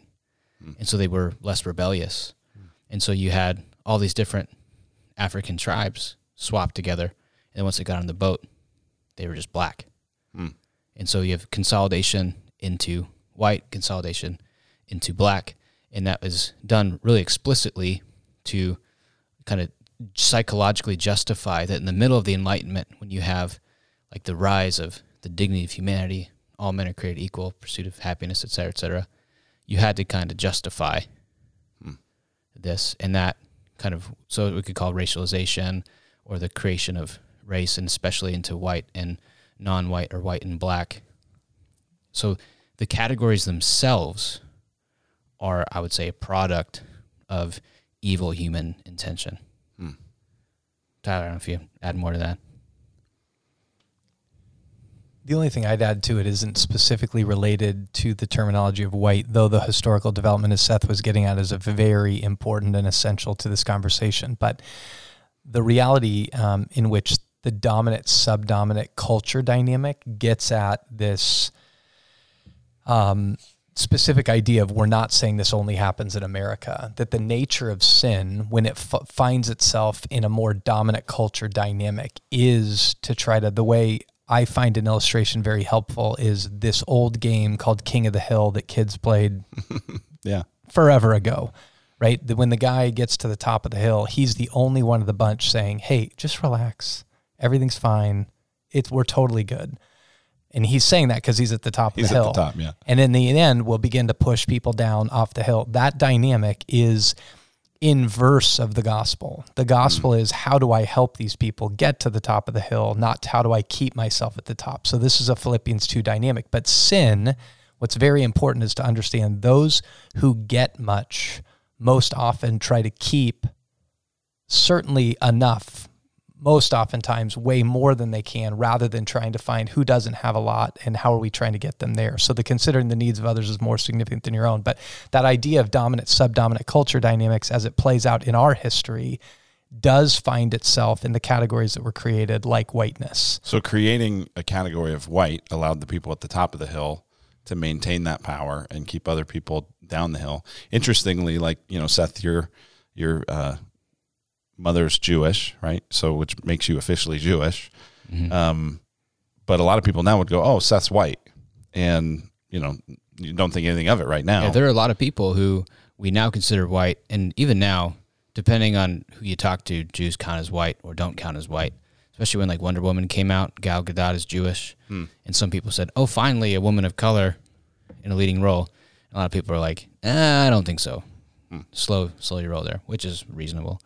But like Italians and Jews and Irish people, basically Italians and Irish are generally regarded as white, but they're like the last to get in the Jews in certain contexts. I mean, if you talk to like real white supremacists, like confessional white supremacists, Jews still don't count. But so there is like a white passing category that like Jews can pass as white, even though they're not actually white. Yeah. So there's that dynamic going on. But I think it's even like there's been a huge misunderstanding about the term white or whiteness as a reality. Like I think there's a lady, maybe it was like 2 years ago, she's speaking at a conference and she talked about how whiteness is evil. And people understood her to be saying all white people, because of their skin, are by definition racist and are therefore evil. Yeah, I mean, I'd guess that a lot of people listening, a lot of the people we would shepherd, if you got up on a Sunday and said whiteness is evil, that's exactly how they'd hear it. They'd say, wait, are you saying I'm evil just because I'm white? Yeah, and so this is, again, why it's kind of anxiety producing to communicate about this stuff, is these terms are loaded, and depending on where you're sitting and where you're listening from.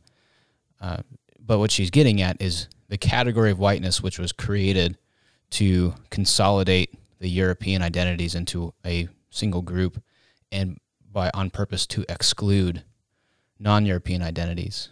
The fact that happened, and there's a long history still that is coming to bear, like that was evil. The creation of that structure and system and way of thinking. And the creation of that structure and system, and to the extent that it still informs people's view that non-white people are subfit for society.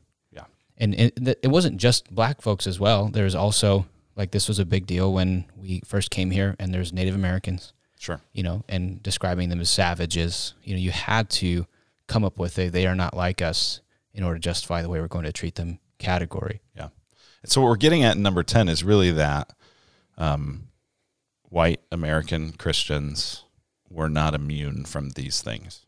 And as it says here, perpetuated, promoted, and profited, not universally, right? It says many white American Christians, but that a lot of people benefited from it. And I think the end part of that sentence is really key, where it says whether sins of commission or omission. So I think that's another category that a lot of us don't think about. We normally just think of sins being there was this rule that said, don't do this. You did it, right? You committed the sin. Tyler, talk about what sins of omission are and how it relates to this conversation. Yeah, and simple, I think I'm going to repeat what you just said. So commission is things that I'm committing, I'm actively doing. Omission is things I'm not doing that I should be doing. So when you go back to number 10 and it says, many white American Christians perpetuated, promoted, and profited, you may not promote and or intentionally profit, but you can perpetuate in silence. So this is the power of Martin Luther King Jr.'s letter to the Birmingham jail, which if the listeners have not listened to that, I could not recommend that highly enough. Many people, many Christians and non-Christians would say it's one of the greatest pieces of public theology ever done in American history. And he's speaking predominantly in that about omissionary sin. Yeah. That there were people who were saying, this is where these terms that you may be familiar with or may not, delay and deliberate. Like, let's just wait. Let's make sure our pace is right and we get there. And the idea of you can be perpetuating these things in your silence by not actively addressing them as omissionary sin. Yeah. So we say on here that we lament and we grieve these sins. So as you used the example earlier of Whitefield, I don't feel guilty for Whitefield's sins. They were his sins. They were not my sins. I don't think I personally am guilty for his sins. When I stand before the Lord, as we said everyone is going to do, I don't think the Lord is going to bring up George Whitefield's sins on that day of reckoning for me. At the same time, as part of this larger family of God in this historic cloud of witnesses, I lament it. I grieve it. I didn't do that, but we did as the people of God. And that should grieve us. That should make us lament. And I think for us, as we think about shepherding our folks through this, is anytime we see sin in the church, we don't have to necessarily feel guilty or responsible for it, but we should grieve it and lament it. And maybe even here ask, are there ways where I'm maybe accidentally, through sins of omission, perpetuating this, not making it stop in ways that I can. So that takes us really to number 11. And number 11 is really talking about the flip side of this, that we affirm, here's what it says, we affirm and celebrate the vital role that many Christians played in combating and abolishing evils such as Southern chattel slavery and Jim Crow in the name of Jesus Christ. We deny that the legacy of conservative evangelicalism is monolithically racist and passive.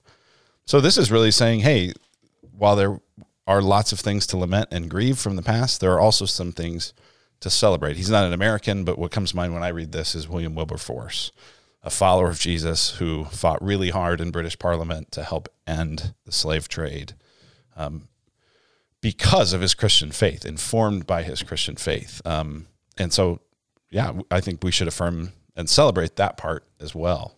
Yeah, and one of the things I just generally meant is that especially in our secular moment, at least the way that our non-Christian neighbors talk about this, is it's white evangelical Christian is like a gigantic curse word. Maybe not even just our secular neighbors, but even just those who kind of see the legitimate evils perpetuated by our family. Mm-hmm. Yeah, there would be plenty of brothers and sisters in Christ who would not consider themselves white evangelicals and would cringe at that term. Yeah. And so at the same time, it's not monolithically racist and passive, even though I do think it's fair to say that historically speaking, it may be majorly racist and passive. Maybe not in the last handful of years, last 50 years, maybe so. I feel that feels very debatable to me. But especially in those early years when you're having a lot of pastors and theologians writing. So certainly not monolithically racist and passive. There's certain pockets of faithfulness the entire time. Yeah. You know, there's always this kind of faithful remnant thing going on. But I want us to be a place and a people who can lament the losses and celebrate the wins without feeling like doing either is throwing out the opposite. Yeah. Like I don't want to feel like lamenting the sins is denying the wins. Yeah. And I don't want to feel like affirming the wins is, whitewashing the tombs. Yeah. So I think both of those, being able to do both those things is really important when I think about my family. Yeah. And it should motivate us now to say, hey, there is a good legacy that we can try to pick back up and do our best to follow in that footstep. So let's go to number 12. So number 12 zooms out a bit here. So not necessarily the church, but talking about our nation. It says this: we affirm that our nation's political leaders and thus our society have historically, on the basis of race, oppressed Black, Hispanic, Native American, Middle Eastern, and Asian communities, and we lament and grieve the sins of our nation. We deny that white people cannot also be poor and or oppressed. So it's interesting there. The first thing that comes to mind as I think about just shepherding our people, and a lot of people I know, is there is this sense, I think, that on especially the kind of strongly progressive left, that there's politically speaking, that there's a kind of hatred of America, an anti-American thing. America was just founded on slavery, kind of 1619 project, and it's all just built on this total sin, and it's all bad, and we ought to just burn it down and revolt. And so I could imagine somebody maybe engaging with this point, number 12, and kind of feeling like maybe we're saying that. We're not saying that, but why aren't we saying that? And maybe even this: why are we even talking about our nation? Right? I get why we talk about our church, but why the nation also? Let me start with that question.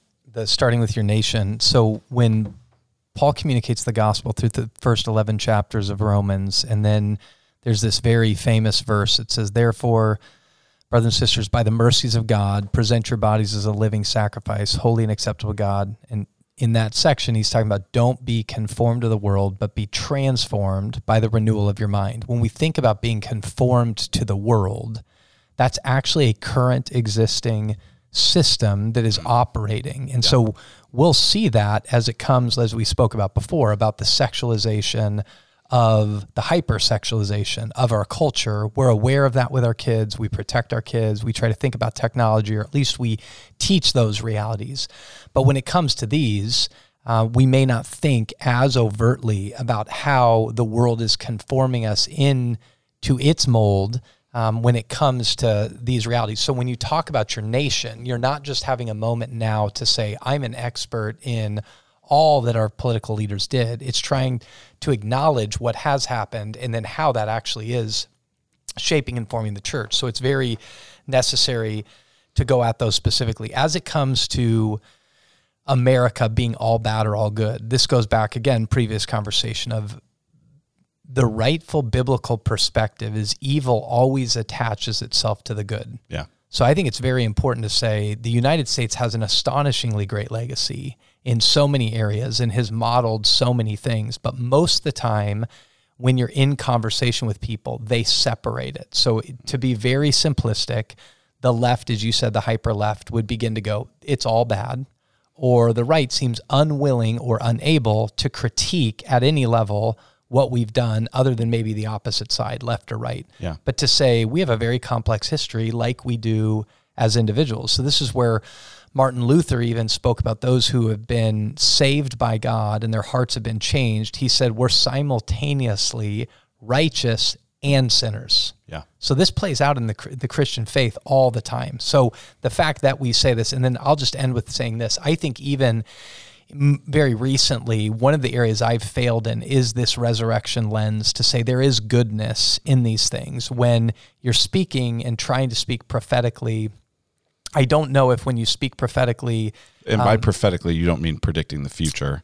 You mean more like the Old Testament prophets calling you to obedience and faithfulness. Yeah, by calling out your sin. Yeah. Specifically. So saying, hey, you're going the wrong way, go the right way. That's what I mean by prophetic. When you speak prophetically, you don't always go, hey, but you've also done some good things, right? But it is important at times when, especially in a climate like we're in, for people to understand, I'm not saying what they're saying, that it's all bad. I can't even get there theologically to say it's all bad.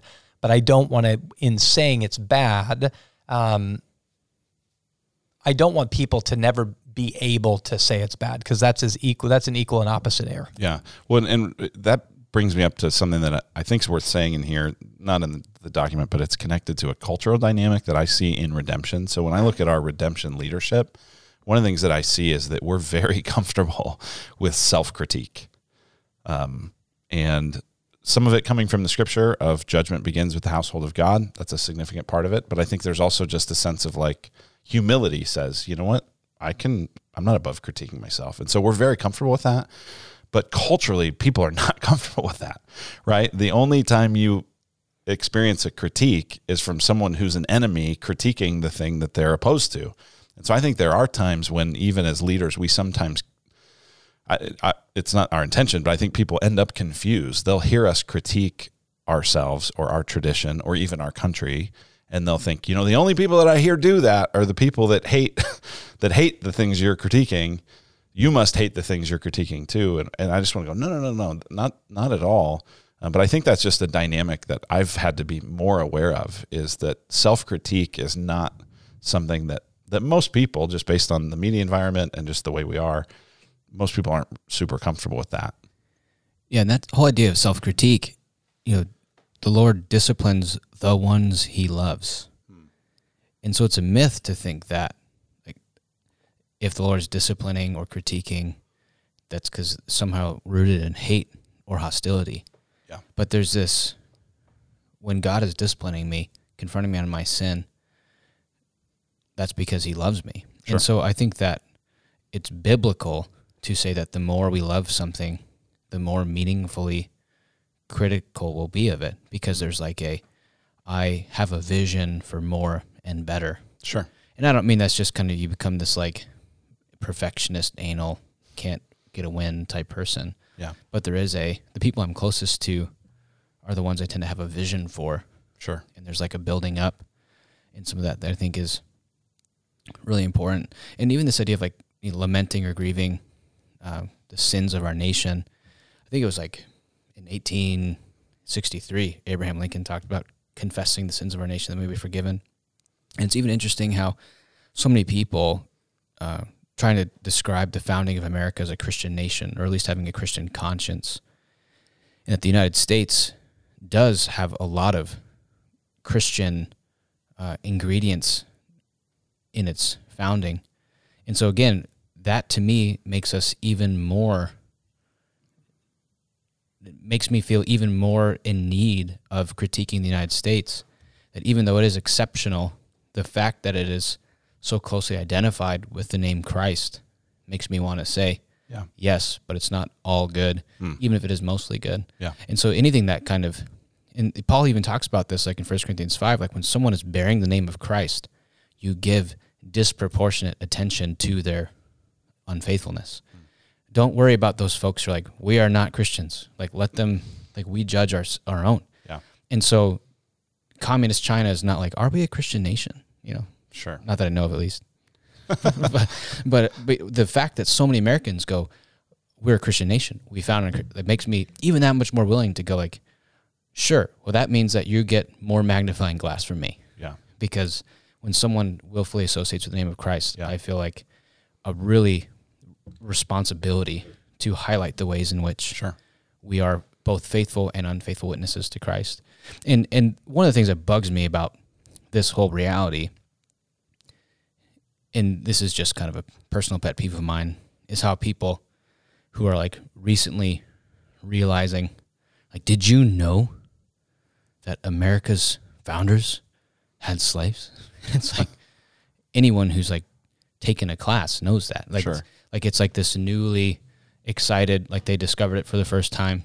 And I don't know why that bothers me, but it just bothers me.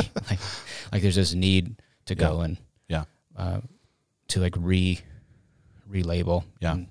Before we move on, I do want to hit on that denial in number 12, which is we deny that white people cannot also be poor and or oppressed. I think that's significant because there's multiple dynamics going on at play in our country in the oppression of people and the overlooking of people. Some of it might be racial. A lot of it also is just we tend to struggle to enjoy being around poor people.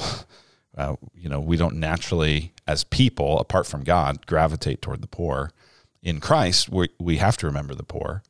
We have to love the poor. We have to serve the poor. And I think that there are definitely plenty of underprivileged and poor white people who would go, well, holy smokes, I've been on the losing end of a lot of stuff too. I remember after 2016 reading that book, Hillbilly Elegy by J.D. Vance, and realizing like there's a lot of difficulty and oppression and, a lot of structural and systemic sin that is allowed to kind of flourish in a community like that, growing up in kind of, I guess what you'd call kind of hillbilly, Southeast Ohio, West Virginia, that sounds like a lot of other kinds of oppression and things that we hear about as well. Yeah. I mean, if you went and talked to my great grandma, whose dad was a coal miner in Appalachia, and her dad, blew up in the mine and died in between the Great War and the World War II, and told her she had white privilege, she would be really confused by what are you talking about? Because when they moved to Arizona, they said it was because they were hungry and they heard there was food. Like there's like a real, especially in that middle America, there's a lot of that. Yeah. And so I think it's important that we, even as we talk about these different categories of oppression, recognize that no theory is, able to explain every particular situation.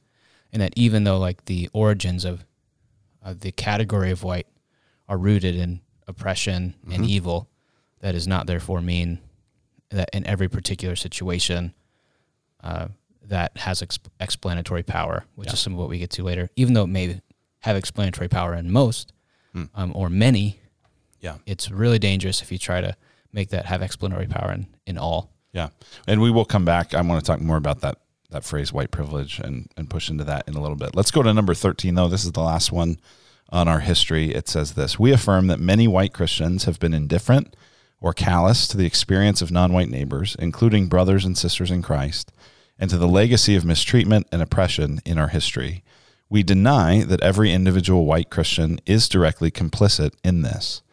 So what I want to push on here and kind of push into, I'll direct this to you, Tyler, is, there's some words in here that I feel like we've used in some of our communication. Right? We did a video following Ahmaud Arbery's death where we talked about that too long we've been indifferent, the questions of being complicit, and being kind of just okay with different things happening. And so how do we see this indifference, this callousness, in history and maybe even now? Before you even jump in, can you explain to me what complicit means? Because I think I can look it up in a dictionary, but mostly I hear it. What the function of it is, it's you should feel bad. I don't know if that makes sense. Like, I think when we talk about complicity, how does that word actually manifest in this conversation? Yeah, I'm sure it would depend upon the user and how they're using it. But in the dynamic of the word, it's used, there's active complicity, like you're a complicit in a crime because you were the driver, right? You're very actively involved. Then there's passive complicity that would be like omissionary sin. So it's a word in an English language that when we're speaking about it, or when I have spoken about it, I'm speaking about it in both categories, both active and passive, especially as it relates to the calling specifically in the church. So as I enter into this, what I would say when we speak about indifferent historically, again, the letter to the Birmingham jail is an incredible example. And when you study history through the racial dynamics inside the United States and the church's role within it, there is very clear active participation in perpetuating, that's a word that was used in a previous point, perpetuating and defending things like chattel slavery and Jim Crow laws, fighting against the civil rights laws very actively. It's been said many times that the bayonet, if you will, or the laws of the land could force the integration of the University of Alabama or other schools, but it never approached the church. So the church just lived out what it was in particular. And so in that, when indifferent is used in the best case scenario of that word, indifferent just means we look at the plight. It's exactly like it says, have we been callous to the experience of our non-white neighbors, including brothers and sisters in Christ, when they're communicating for literal centuries inside of our country, and even very recently communicating their pain relative to our indifference. At the very least, we have to reckon with that of why haven't we stepped in and spoken about these things? Why haven't we, when we step in and speak about them, there's such a dramatic resistance? Maybe because we haven't used our words wisely. But when we look back, we go, what really is that? And saying the church shouldn't be seemingly in these areas if we believe every nation, tribe, and tongue has been created by God. Acts 17, when Paul's sitting at Mars Hill and he says, from one, God created all the peoples of mankind, all the ethnicities. Well, if that's true, and we believe they're all dignified, the very first point that we made, and made in the image of God, we should be at the forefront of fighting for justice for all these people. We should be at the forefront of saying all men are created equal, and we do it. And this is a recognition ultimately that we haven't been. One thing I would say in this is stated is that many white Christians, I would say what's really important also to think about this is the collective nature of the church, not just individual Christians, but this sense of, and we've said this previously in the document, that these problems can't be defined just in individualistic categories. If that's true, that the problems can't be defined just in individualistic categories, the solutions can't be either. So at some point, we need to take collective responsibility as the church for where we haven't stepped into these issues. So it may not just be many individual Christians haven't, but we as churches have not. So even when we did the video, it was a recognition of both of those dynamics. There are explicitly racist people in our mix, but also we have not collectively as a church, Redemption Church, done what we feel we should do in stepping in this, and we've been indifferent. So what's hard about that articulation is when we did say it, when we have said it, and maybe are saying it and will say it, many people only understand that as I'm saying you're explicitly indifferent. And I think that's where we go, we're not saying every single person, because there's always exceptions to the rule, and maybe even the rule's more complex than we may understand it. But we're saying as a church, historically, in this vein of tradition, we have been complicit actively and we've been complicit passively in the sense of not leading the way, being a witness the way God calls us to be a witness. Well, and you think about the idea of indifferent, sometimes it could mean you just don't care at all. And sometimes it could mean you just care less than you should. You know, that it's kind of, it's mediocre. Yeah, it's, and you care less than you would if it was happening to you. And I think that's a key thing because, and I just can't say this strong enough. The goal as we follow Jesus it's not enough to say my goal is to be not racist. The goal is to be loving. And love tries to move in and feel what people are feeling and act like you would act if it was happening to you. And that's really hard. I mean, if we're just super honest, because it feels in our world like there's just a million things to care about. And that's why proximity is so important, is because as we get closer to people who are experiencing some of these things, even when we're not, it just becomes that much harder to sit on the sidelines and say, well, yeah, that must be too bad. Stay warm and well fed. We don't want to do that. And so I think the danger would be some people might hear us say indifferent and say, you haven't done anything. And that's not what we're saying. There's been lots of generosity. There's, I think, in lots of people who love the Lord, a desire for greater racial reconciliation. But it might be a way of saying, but have you done what you would do if it was happening to you? Which is very interesting. So I'll say to everybody listening, and maybe everybody at the table, brace yourself here, because this is something I've experienced in conversations with people that prove your point, is you wouldn't want this done to you. And so in the current climate and context, one of the greatest fears of what's happening, and because we don't have better terminology, we say on the extreme left, is a concern amongst many, quote unquote, white people that my fear is I'm never going to be able to get a job. My fear is that my white sons are going to be oppressed. My fear is they'll never have a place in society. Yeah, I have plenty of people I've talked to have said, I'm in corporate America, I'm a white male, and I realize that white males have had it good for a long time. I don't have it good. I'm the last guy in line for a promotion. That doesn't feel fair. That kind of thing. Yeah, so your concern ultimately is that a system is being built that itself you're never going to be able to get out under, and you're going to be oppressed.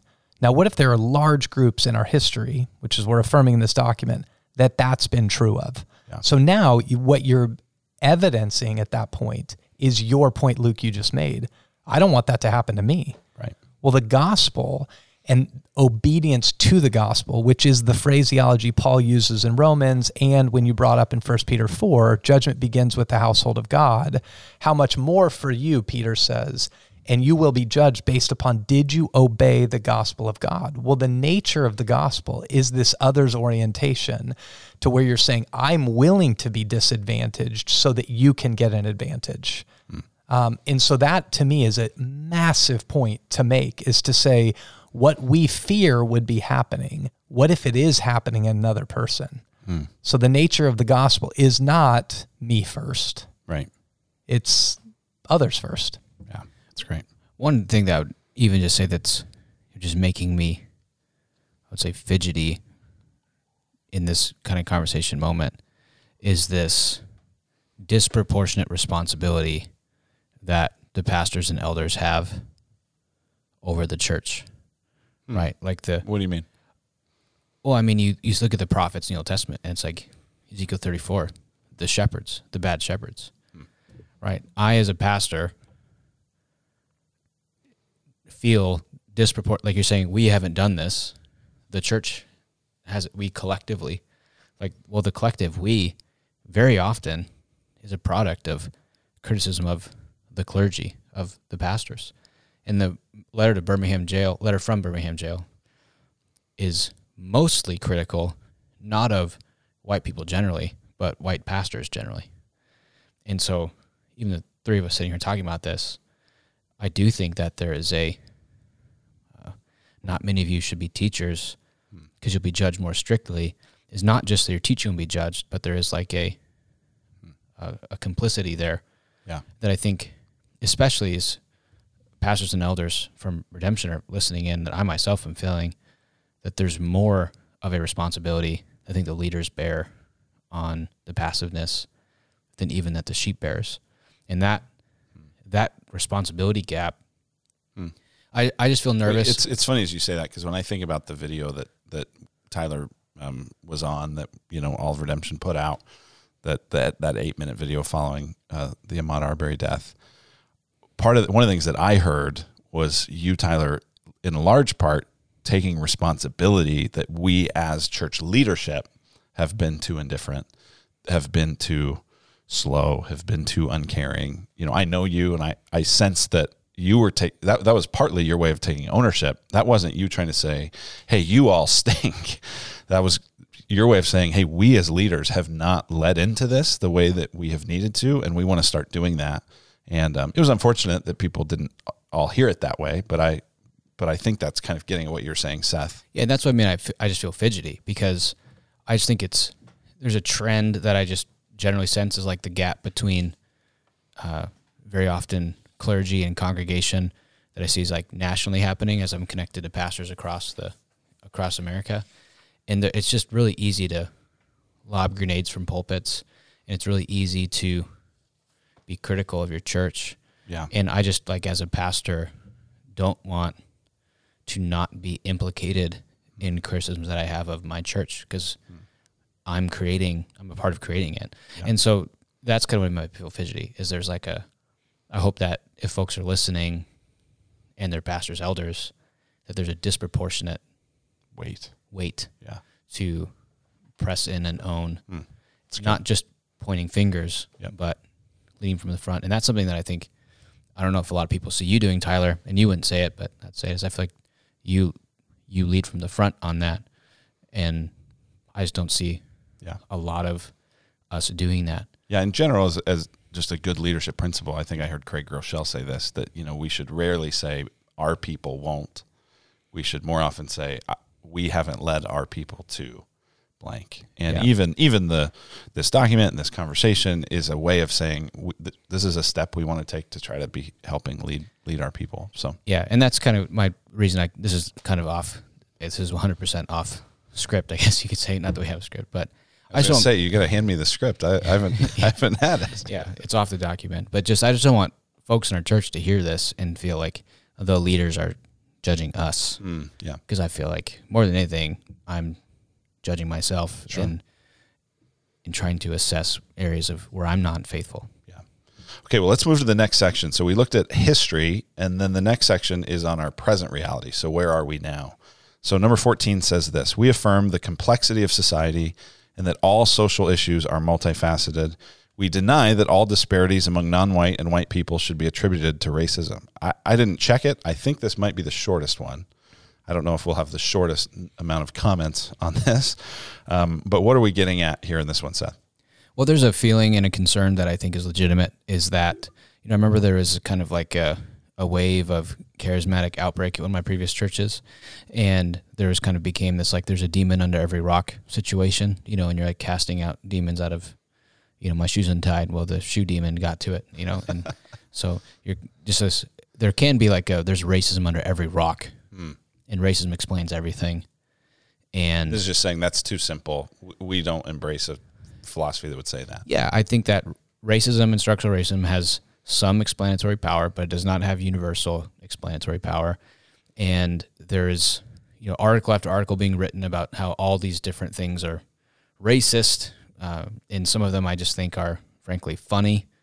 I saw one about how weight loss, desiring to lose weight, is racist. And it just kind of feels like if everything's racist. If this was on video, you'd see me rolling my eyes. I just kind of feel like, hey, when we make everything racist, you end up like not being able to talk about the things that are really racist. And even this, there are certain critical race theorists, not necessarily all, but some of them, who would say that attributing disparities between non-white and white people to anything besides racism is a form of perpetuating racism. And I think that's non-fair. I think there are many cultural idolatries, one of which is a form of racism. Yeah. From the breakdown of the family system all the way back in Genesis 4 to varieties of, like we talked about hypersexualization, and you can't talk about this without talking about abortion. You can't talk that all of these things in many ways contribute to varieties of disproportionate impact and disproportionate disparity between people. And so it's not fair to universally say racism explains all of that. Yeah, great. I think that's just a key phrase of all. And I'll just say this, the word multifaceted is very important if you understand multifaceted as interwoven or building upon each other. Yeah. Because it's, at the same time, you don't want to go, it's multifaceted like a TV dinner. Here's this problem of sin. Here's this problem of sin. The reality is sin's in the world, and it weaves itself through everything. It's a chicken pot pie. Yep. Not a TV dinner. So someone was talking to me about how like they have a pool with a designated peeing area. That works. That works. Are you serious? That's what my kids Well, they were joking. They were talking about masks in restaurants. And you wear your mask in and you take your mask off, and it's kind of like the designated peeing area of the pool. And it's kind of like trying to talk about particular categories of sin. It's like if your goal is analysis and trying to label things scientifically on which one is this one, it's pretty hard because it's the whole world against the whole of Christ, and so there's a lot of layers there. Let's go to number 15. Number 15 says, we affirm that many black people and other people of color have more to overcome in order to succeed than many white people, in part because of the legacy of unjust economic and social systems that have had lasting effects. We deny that people should resign themselves and not take responsibility for their lives. So, why is it important to affirm this? Like, this is kind of, we had the history before, okay, this is how it was. This is saying, no, this is still how it is, that a lot of people, especially non-white people, have more to overcome. Why do we need to say that? Is that just kind of fueling into a victim mentality? Why is it important to acknowledge? Well, I think it's, first you have to start with, well, I think it's helpful. I don't want to say you have to, but it's helpful to start with, what does the Bible mean by justice? And what does the Bible mean by oppression? Do these things still exist? Are there still overlooked and marginalized people like the Bible speaks about, or did that all just go away in what we did? So then you get back to our history of saying there are 3 amazing civil rights laws on the books. The question is, have they been applied? Have they been driven through the warp and woof of society so that they're just on the books, but what does that ultimately look like? And I think this is a recognition of saying the history of the development of things that just are undeniable. Slavery, Jim Crow laws, what led to civil rights is not that long ago. I mean, when you think about these things, and it didn't just go away. So if I'm building upon generations of people who did work hard, had opportunities, built something, I'm starting in a different place. I mean, the reality of my father being a baseball coach, very well networked in Denver, Colorado, and him having a lot of expertise in baseball made me a better baseball player that helped me get a scholarship to Arizona State University. Being at Arizona State University helped me to connect with a whole network of people that truthfully, even when I showed up at what's now Redemption Gilbert, I know some of the leaders at the time in the church took notice of me because I was the quote unquote captain of Arizona State University. That's not wrong. It's not sin. It's reality. But for me to not acknowledge that and to presume, hey, just a kid from some small town in Nebraska had every opportunity I had, that's not true. And I think this is what's very important is the Bible says for us to recognize this. So when it uses these terms that many of us are familiar with of to whom much is given, much is expected, the reality of the parable of the talents, what's being spoken of there. When Paul says, what do you have that you didn't receive? Don't boast. Don't act like everybody has the same amounts. You all will be held accountable to this. And this is a recognition based upon our history that not everybody does have the same thing. And I'm not saying that means everybody should have equal amounts of all of the same thing. That's not even true in heaven, right? There'll be different rewards in heaven. Yeah. But there is a sense of equal opportunity, or people would say equity in the midst of this, that we're recognizing in this statement isn't true based upon our history and how sin has manifested itself in our history. Yeah. it seems like the denial there's significant. I know that there's a desire. I mean, I think what we want to say is some people have it really tough, and we should, in love, acknowledge that and try to see that and try to empathize and enter into that. At the same time, people are working really hard to do their best and to succeed and to thrive, and that's a good thing too, right? It's not. I think in the world, it's got to be all or nothing again. Either you're just a victim and you just need to work hard, or you just need to work harder, right? And we go back and forth on that. One recommendation I'd make too on this is Phil Vischer, who had kind of done all the VeggieTales stuff. He's had a number of videos that he's put out related to race, and you may or may not agree with all of the conclusions or recommendations from a policy perspective that he lands on. But I think in terms of tracing some of this history and some of the some of what's kind of getting into this, I found that to be very helpful. Yeah, there's two real major schools of thought. I think the guy's name is Glenn Lowry. I'm not totally sure, but he's a distinguished tenured professor at Brown, African American guy. He talks about trying to process through the lack of equal opportunity or even the lack of equal, how that kind of plays out. He talks about the bias school versus the development school, and how the bias school wants to explain most of the lack of opportunity to the bias in people of power. Okay. Right. And you do see sociological studies that verify some of this, people with traditionally white sounding names with the same resume as a resume, you just change the name on it with someone with like a traditionally black sounding name. The white name gets more calls. And so that's just one small example. So that there is a element of the bias narrative that even if you try to reduce some of this to class, the fact that, a lot of times blackness or black skin gets associated with poverty because of the lasting, so even like we talk about here, the legacy of unjust economic and social systems, that because of the lack of transitional justice, especially in the post-Jim Crow era, there is associations that are perpetuated because of the disproportionate amount of people who end up being in poverty. So it's that's like the bias side of it. Or you can talk about implicit bias, but just this whole reality that we like people who are like us. Yeah. I like watching Steelers games with Steelers fans. I don't like watching Steelers games with Cowboys fans, right? Because they're less moral. But it's easier socially to be with people who are like us. Sure. And I think that's true whether you're talking about dinner with an LDS person or dinner with someone who's really into backgammon and you've never played before, and you're like, well, this is boring because I don't care about backgammon. And so there's so that kind of bias narrative is not just a racial narrative, but it's also just the people who are like me. Okay, so there's the bias narrative, and then what does he talk about? The other one's the developmental narrative, which is so what he talks about is the lack of fathers, the non-parenting, the worse schools, which even the worst schools is again a legacy of these economic and social systems and the way that these things are funded and whatnot. And he's kind of going that traditional leftists want to talk about how the bias narrative explains everything, and traditional conservatives want to talk about how the development narrative explains everything. And he's kind of saying there's... Back to number 14, it's multifaceted. Yeah, it's multifaceted. And I think even Tyler's point, like Isaiah 1:17, which is one I tend to go to, he's talking about learn to do good, seek justice, correct oppression, bring justice to the fatherless, plead the widow's cause.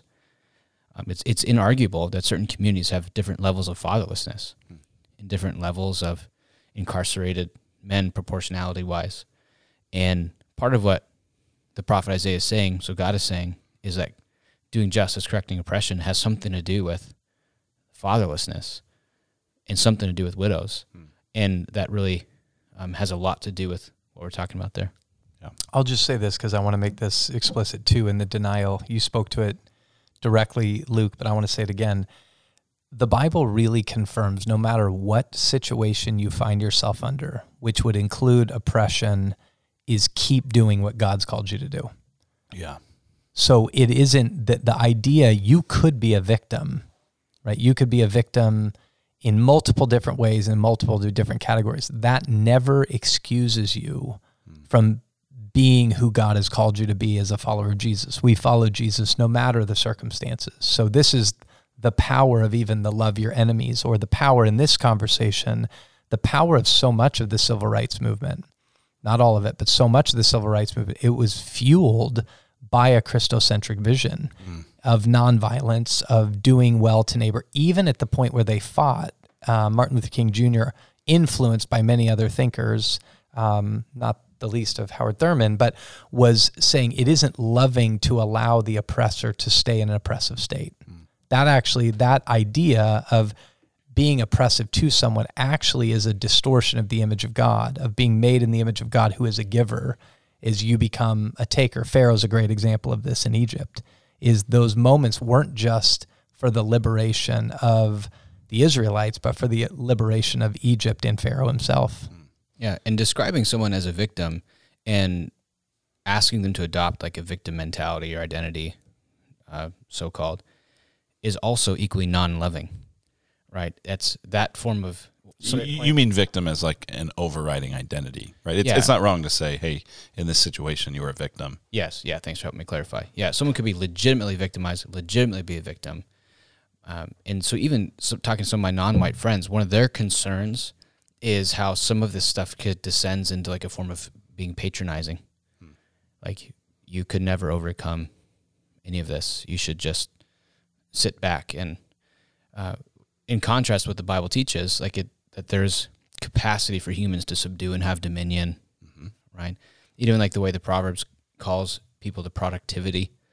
And so the dignity, like this, like there's a whole book about the kind of like when helping hurts, or if you like swoop in and just try to, you're not giving people the ability to take responsibility or in dignity work for things. That's also non-loving, and it truncates their efficacy in the middle of strenuous situations. I want to say one thing because you just made me think of it, but I've said before, and some people have heard me say this, that at times I've looked at the historic black church, and I would say the same thing with other, whether Native Americans or Hispanics, but in this category, the historic black church, and I've said, you are going to have to lead us. Yeah. And it's primarily because they're overcomers. Because as I look at... I was just thinking a similar thing. Because they're overcomers, I look at our future as Christians inside this country, and I think it's not going to be as easy as it's been in the past. Yeah. We are no longer going to be a dominant force. We're going to be a subdominant force. And playing into the narrative that we spoke about in dominant, subdominant categories, not to play into like everything can be defined as oppressed and oppressor, but the nature of what sin does is focus on itself. And when it focuses on itself, it will keep other people down. And so there is a future, I think, coming where things are much harder, maybe really, really, really hard for Christians. And many of us who are living have never experienced that. We don't really know what it is to have the grit that people would say today, to be an overcomer. We don't have the experience of it. Now, I'm not saying, again, every individual. I'm not saying that. There are people who've overcome tremendous amounts of things. But when you look at a community who've continued to overcome, I've had black friends of mine say, you want to know what a miracle is? What a miracle is that blacks believe in Jesus at all, given the reality of how they've been treated throughout history and throughout the world. Yeah. And that's a really interesting statement. You could agree with or disagree with, but it's something to commend their faithfulness to Jesus and how Jesus has showed up to them in extraordinarily real ways, not because of the greatness of themselves, but the faithfulness of God to hear the cries of the oppressed. Yeah, such resilience to learn from. All right, let's go to number 16. It says, we affirm and grieve the pain experienced by many minorities that springs from being underrepresented in leadership, from being experienced as other, from ongoing suffering within racist environments, and from stereotyping and profiling.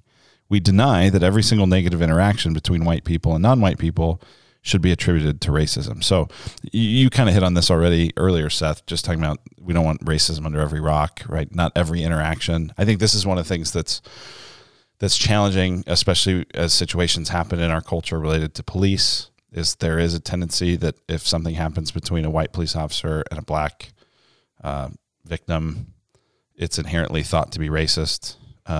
Yeah, that's just one of the frustrating things about a media-shaped narrative is that racism gets clicks. And so maybe, right, it was racism. But we even talk about the danger of impugning motive all the time.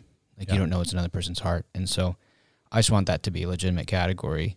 And even though certain things may feel representative or like they're part of a larger pattern, which is oftentimes true, we should be careful about thinking we know people's hearts. Yeah. So not every negative interaction between white and non-white people is racist. At the same time, what we're affirming here is saying there is a lot of pain experienced by many minorities. And I think a pain that especially, I would say for a lot of white folks, I'll say for me, there's a pain that I don't know about as much. And I have to ask a lot of questions and I have to listen to a lot of stories.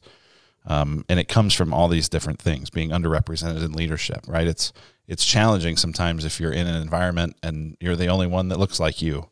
And there's no one in leadership that looks like you. And I've heard people talk about just just how we had a conversation with a woman in our church the other day that there was a particular TV show that she really liked because she said, this is someone who looks like me. One of our elders here at Gateway, who's Chinese, he took all of us as elders to that movie a few years ago, Crazy Rich Asians, because he said, this is a positive view of Asians in a movie, and you don't see this very often, and you don't see Asian bodies very often. And it was incredible how moving that was to him. And I was moved by how moved he was by that. And I needed to learn that. And so that'd be an example. There's the being experienced as other. Well, can I add one more thing before you go on that? Sure. I think especially you talked about not understanding what that is like. By analogy, I think there's a reason why Christians get really excited when they find out some certain celebrity is a Christian. Right, because it feels like nobody in Hollywood's a Christian, and then all of a sudden Kanye's a Christian, and it's exciting, and Justin Bieber's a Christian, and it's exciting, and that Chris Pratt is a Christian, and he gets maligned for his Christianity, and it's exciting because you feel represented in Hollywood in a place where we aren't represented. Yeah, Chris Pratt just makes me laugh. That's why I'm smiling. Yeah, Chris Pratt. You're picturing Andy. I am. Andy what? I just thought of Chris Pratt's face and I laughed. Andy Dwyer. That's right. So it's not the same. You watch that? I don't. But that language of representation. It's really funny. You should watch it, Tyler. Get through the first season. The first season's garbage, and then after that, Parks and Rec is just dynamite. Sorry, Seth's making a very serious point, but he lost us. I was trying to help us relate to people who are different than us. And but just by way of example of representation, I think many white Christians can connect with that reality. Like, why do we get so excited about finding out certain celebrities are Christians? And like, why do so many people love Tim Tebow, even though he's like a mediocre quarterback? Yeah. For a long time. And it's like, well, because he's like me. Yeah.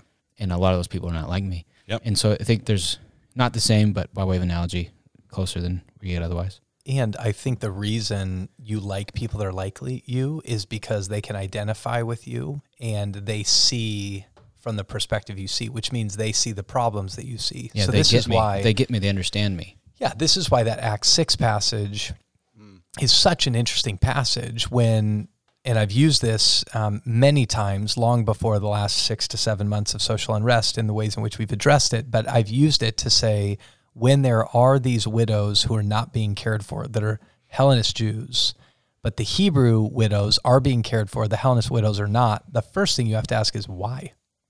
Like, something's happening here. Is it explicit? Is it implicit? I don't know, but something's happening. When they seek to answer it, what's undeniable is the 7 men that are chosen all have Greek names. Right. Which most people would say they're likely from the Hellenistic wing of Judaism. Now, not necessarily, not for sure, but you go, they all have Greek names. What's happening there? Well, there's a real possibility, maybe a real likelihood that what they were doing is going, clearly this problem was happening because we didn't see it. So in order to fix it, we're going to put 7 people who do see it better than we see it here. And that's where it gets into leadership representation isn't just a quota. It's in order to see clearly and to see correctly current situations that aren't seen accurately by just the same types of people in the same room making all the decisions. Yeah. And one of the things I love about that Acts 6 passage is it's like we're talking about a brand new church, and pretty early on in the book of Acts, they swing and a miss on like basics. And it's recorded by Luke in Scripture. Yeah, when people go, I want to be like the early church. Yeah, they're not thinking that passage. They're not thinking Acts 6. I'd really like to overlook ethnic minority widows. That's not what they're thinking. but there's just no attempt at concealing the sins of the early church. And I just think that's the security of that, like because our identity is in grace, we don't have to overlook or pretend or whitewash tombs, I mean. Yeah, so that's really good. I know the white word in this context can be confusing. So, yeah, and we just want to say here that we want to be empathetic to the experiences of people. We want to try to put ourselves in one another's shoes. We want to try to love one another well. And so we do affirm and grieve that pain where it happens. So let's move to this last section, which is on our responsibility. So this is a little bit of we've looked at the history. We've looked at some of the present dynamics. Where are we headed? What are we responsible for? Kind of, so what? Where does this go? So number 17 says this: we affirm the Christian responsibility to pursue the welfare of our neighbors and our cities through means like evangelism, relationships, truth-telling, protesting, and legislative action in line with the lordship of Jesus. We deny that rioting and looting are legitimate means of justice. That denial seems, I think, very, we kind of know where that's coming from here as we record it toward the end of 2020. We've seen a lot of rioting, a lot of looting, a lot of destruction. We want to say that that is not a means of justice that we want to pursue, that we think honors the Lord. But we do want to pursue the welfare of our neighbors through lots of other means, right? So we list a bunch of different things there: evangelism, relationships, truth-telling, protesting, legislative action. That's not an exhaustive list. There are probably more things we could add to that list, nor is that a list that every Christian should be doing all of those all the time, but that there are these means through which we pursue the welfare of our neighbors and our cities. And man, one of the things I like about this in 17 is it's not just saying we have a responsibility to pursue the welfare of our Christian neighbors, but of our neighbors and our cities. And where there is injustice and sin, we want to try to push back against it in the power of the Spirit. Yeah, I'll say something just briefly. We affirm all neighbors and our Christian neighbors. And when the Bible speaks, it speaks in a proximity principle of kind of deal with your own self, deal with your own home, deal with the church that you're involved in, and then go out. So he says, especially those of the household of faith.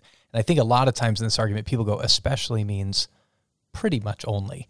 Where you go, that is not at all what he says. He says care for all people, but follow this pattern of proximity, is that we don't want to go out there and care about the needs out there while neglecting the needs inside our own home. This is the logic of leaders, is that if you can't care for your own household, how can you care for the household of faith? So that is very true. And then I just want to make a point on the multidimensional nature of our care. So evangelism, I mean, you could add, and you said this, Luke, but you could add education, investment, business, all to these aspects of what it means to love, but we're saying this is Christian responsibility. Yeah, great. Let's go to 18. 18 says, we affirm God's care of, love for, and patience with all people, and that his preeminent vehicle of sharing that loving kindness is through his Spirit-filled people. We deny passive visions of Christianity that abdicate responsibility delegated to us by God. So I guess the way I would try to paraphrase this in my own words would be that the church, the people of God, the Spirit-filled people, are God's plan A, and there is no plan B. We're the plan A to be a blessing, to share the gospel, to push back against the effects of the fall, to show the loving kindness and patience and care of God. The way God is going to love the world is through us, his body. And I think what's great in that is the we doesn't mean every individual has to do all the things in the previous point. Yeah. It means we as the church understand there are ways we all get engaged that allow us to focus, not compromise our physical health or our families, but we really do affirm God's care for, and the means in which he does it is through the church. Yeah, and even reducing that responsibility to just evangelism. It's like we just talked about how a whole bunch of people were evangelized and were followers of Jesus, and that didn't do the trick. Yeah. Right? There's a lack of conformity to the vision given in Scripture, and so the breadth of responsibility is important as well, even as it comes to calling one another Christians towards faithfulness. Which I just want to say this because this is, many leaders will be listening to this. That really gets into the question of what is evangelism biblically anyways. It's gospeling somebody, and gospeling them happens in multidimensional form. And so this idea of you could argue, and many Christian faith traditions do argue, all those things encompass evangelism, the nature of this. So the declaration of the gospel and the display of the gospel. Yeah. All right, number 19.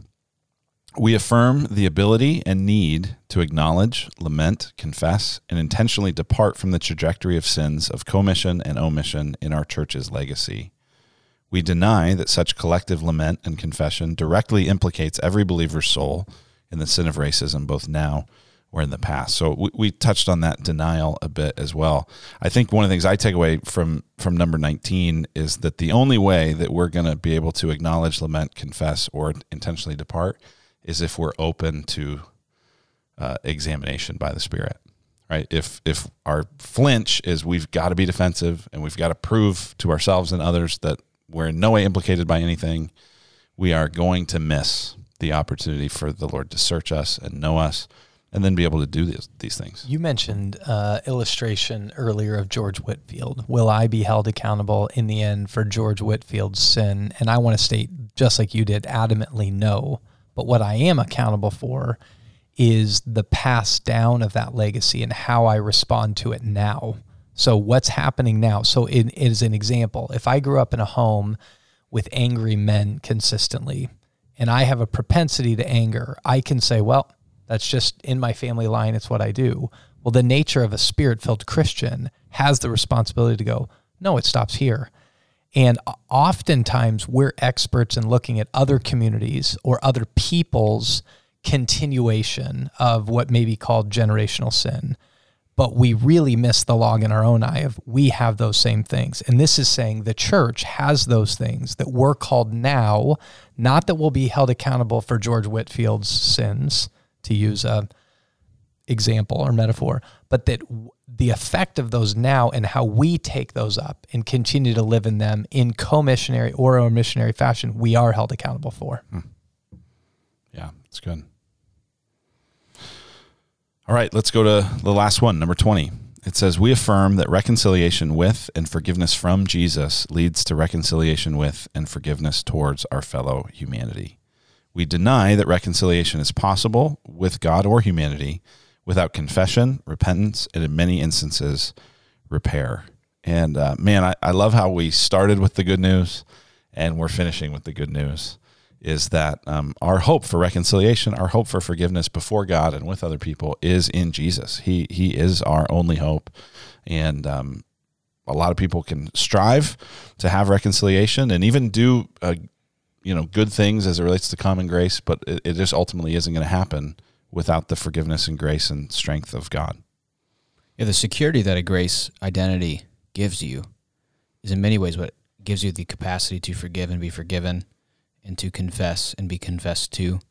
And it's just like critical that we recognize that I do think that when you know you're loved by God and that your sins are atoned for by Jesus, there's nothing at risk in owning up to them. Yeah.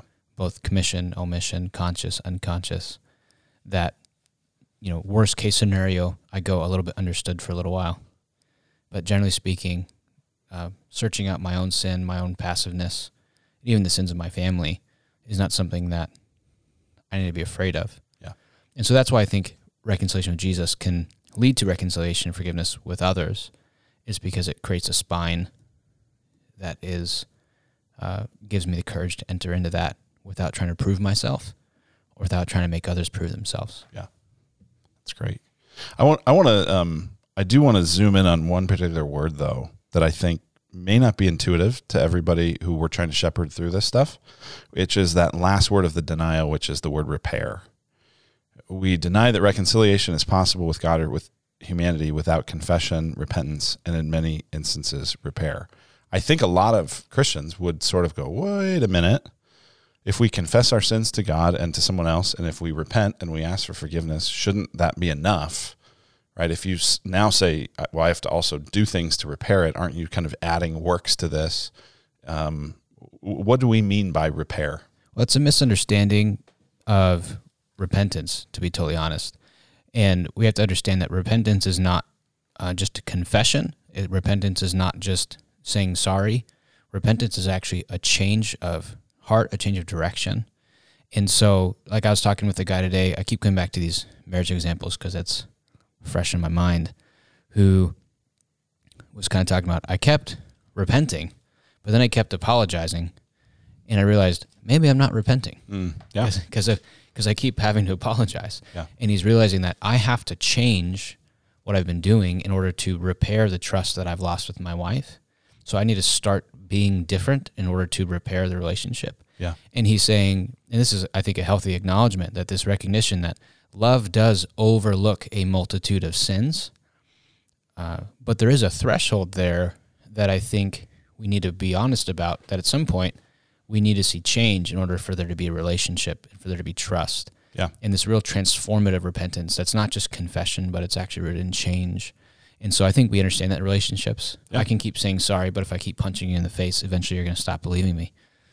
Here's a short, hopefully in a nutshell, 2-passage view of repentance the way Seth was just speaking about it. So in 2 Corinthians 7, he speaks, and he'd been confronting the church in Corinth, and he says, yet now I am happy not, so Paul is happy not because you were made sorry, but because your sorrow has led you to repentance. And so this idea of like, hey, I'm sorry for that is not enough. Change is necessitated. Now that adds the question to the next passage, is what is change? And we have been taught recently by Chris Moles, and he says he loves the idea of repentance coming from Ephesians 4:28. And in that passage it says, let the thief no longer steal. So you stop doing what you were doing that was bad. You're stopping commissionary sins, but rather let him labor. You get to work, doing honest work with his own hands, so that he may have something to share with anyone in need. So the idea and the evidence of real repentance is change that leads to an others orientation in helping them specifically, is the way you show that you're no longer a thief. It isn't just done by stopping stealing, but it's by getting to work and having something to share. So in this category, if we recognize all that we've recognized already in this document, it isn't enough to be sorry. And what change would mean is that we actually get involved and start doing something. And the word we use here is to repair the situation. Yeah. Well, it makes me think of Luke 3, where John the Baptist is preaching, and he tells everybody, bear fruit in keeping with repentance. And they say, well, what should we do? And he says, well, whoever has 2 tunics is to share with him who has none. Whoever has food is to do likewise. The tax collectors go, what do? He says, don't collect more than you owe, or than people owe you. The soldiers, what should we do? Don't extort money from anyone by threats or false accusations. So the idea that repentance would just be just saying sorry, that isn't repentance. That's kind of what we're all saying. But yeah, I'm just like, would love to hear from you, Tyler, on how you see this playing out for Redemption Church Arizona. We talk about disproportionate impact. We talk about the lack of investment. I've even heard the phrase that there seems to be these God-forsaken areas or communities. Can you kind of what would it look like for us to collectively try to repair? Yeah, even we talked about the disproportionate responsibility of leaders. I'd love to hear how you think about that, and kind of from your heart, like a positive vision for Redemption Church. Yeah, this is where I get really excited because of the commitment inside of Redemption. But I have a really good friend of mine who's a really good friend of Redemption named Oye Waddell, and he started a nonprofit organization called Hustle Phoenix, and it's called Hustling for the Common Good is the tagline. And they essentially try to bring into urban communities that oftentimes are wrought with crime, where people are using God-given abilities and God-given gifts at many times to carry out illegal criminal activity. And he said, I want to give those same people within their design of God opportunities to access 3 forms of capital. So intellectual capital that they typically don't get. They don't get taught great business principles. They don't have access to the opportunities that many other people in other communities have to. So intellectual capital, relational capital. They don't have the networks to people that if they decided to start a business that they could get, angel funding or seed funding. They call it in entrepreneurship, the venture capital world, Series 1, Series 2, Series 3 money. They don't have access to that because they don't have relational capital. And then the last one is financial capital. So taking that inside Redemption, we have done things. So we've started programs of discipleship and higher levels of theological education, where we're trying in those programs to provide access to intellectual capital to people who may otherwise not have gotten it. When it comes to relational capital, the project of redemption itself is trying to give us all relational capital and relational proximity with communities we wouldn't otherwise have known. And out of that, this phrase that has come up that was actually in a book, this idea of there are no God-forsaken communities, there's just church-forsaken communities. And the fact of the matter is inside when new church starts or church plants, it's called, are happening, most of the time in those environments, we think with a far more free market, a current free market, that's very important, current almost like crony capitalism, free market mentality that says if this is not sustainable, if it can't support itself, and we define sustainability a certain way, that essentially nobody wants to start churches in urban communities, and they don't have the access to those forms of capital that we may have just mentioned, and they're brilliant people with extraordinary gifts, or they say, I'd have to sacrifice my family on the altar of doing this, I'm just unwilling to do it. So what would it look like for us to step in? And one of the things we're working towards inside Redemption is that we would pod congregations inside Redemption in a 3-to-1 model. So there'd be 3 congregations that can really do their ministry actively, have people that are able to give at levels of substantial that would allow us to really resource amazing leaders inside these environments to have access to capital that they may not otherwise have. And that isn't just to say, man, that's what we can do for them. But what it does for the other 3 is puts them in proximity and leverages the power of their leadership, their experience, and their expertise to influence all of us overall. And it puts positive restraints upon us to not just go out and say, hey, we can start churches in the places that are easier to start churches, but how do we think through this? And I think that type of a model that we didn't have as articulated is what has got us to a point, because of the proximity, to even care about the issues and see the issues the way we have already. Yeah, and that's so mutually beneficial, because obviously the churches and the leaders in more under-resourced and unlikely to be, financially self-sustaining, there's help they receive. There's also just this reality, and we could do a whole different conversation on this, that you really can't see Jesus fully unless you see the poor, unless you see the those who are often overlooked, those who are often on the margins, right? We've talked about this at pastors' meetings and other things where, even if you just look at Jesus in the Gospels, who do you have to get through to get to Jesus? You have to get through the poor. Around Jesus, usually on the edges are the powerful and the elite, and you kind of have to get you got to get through the poor and the vulnerable to get to Jesus. And so I feel like as someone who's pastoring in a very financially well-off place, that's really great. And I think it's cool that, Gateway could be part of helping under-resourced churches. But I don't want to be so spiritually poor as a result of not having proximity to the financially poor and poor in other ways. I think what's astounding about that vision that we've shared at pastor meetings that many of us I use a lot is that actually came, verbatim from being in covenant relationship, not just financial giving relationship. We didn't just give, but inside Redemption, we're in covenant relationship with West Mesa, with Alhambra, with other parts of other congregations. And they were the ones who brought up and continued to make all of us go, look at Jesus in the Gospels. Yeah. You don't get to Jesus in the Gospels, but through those who are overlooked, marginalized, hurting, sick, wounded, many times at the hands of other people and the poor. And you start going, man, you're reading the Gospels going, this is just true. So now if we stand in Jesus and look out, who do you see first? Them. Yeah. So there is this notion. And I remember early on, these friends of mine saying to me, Jesus prioritizes the poor. And I remember struggling a bit with that. I don't know, prioritizes? He also cares for Simon the Pharisee. He cares for... he loves everybody. Zacchaeus. He loves everybody. But then this moment when it came to me through other people saying he prioritizes them because nobody else does. It is this idea that we should love all people and love all people equally. But the issue of overlooked and the marginalized is because they are so in society consistently throughout history, not seen. He's saying we must prioritize them, see those who are unseen. Yeah. So you think about this in Mark, the man with the withered hand. He doesn't just heal the man with the withered hand in a corner. He stands him up so everybody can see him. And in that, he's loving both the man, you who haven't been seen or being seen, but he's loving them by forcing them to see him. Yeah, and you can just imagine the people looking away and Jesus saying, no, you're not going to look away. You're going to keep looking.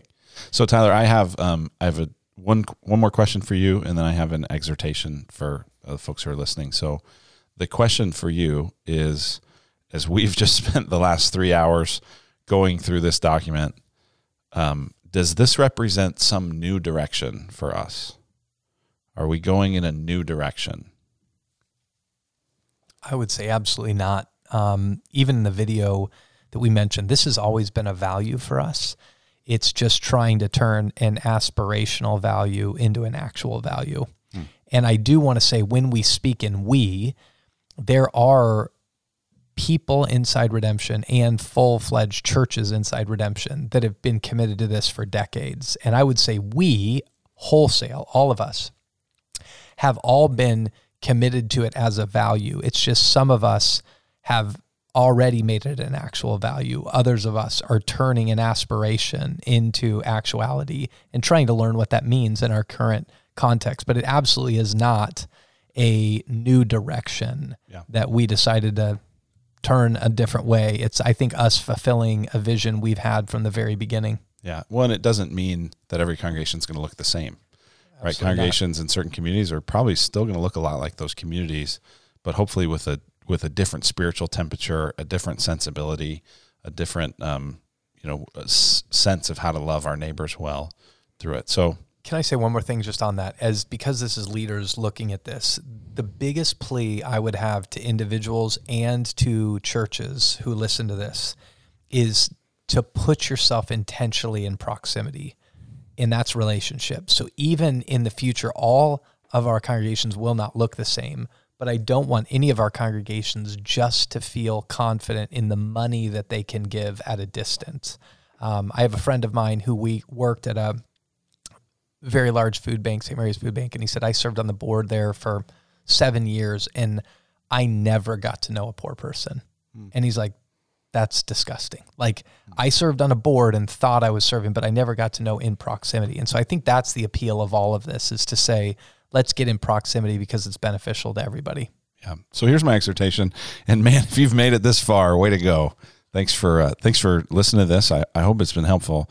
I also feel like it's just important for you to hear us say that this is not the final word on this.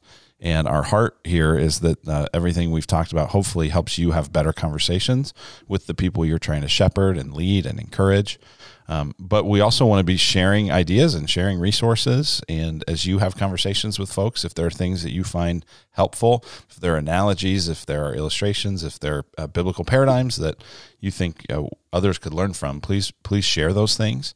Man, we're praying for you. This is a tough, contentious issue, and we're trying to navigate it. If we're just really honest to our context, we're trying to navigate it in the heart of COVID with all the exhaustion that comes from that, the lack of proximity to people, a diminished trust, all the flammable stuff that the election of 2020 has been. And this is just a super, super hard time.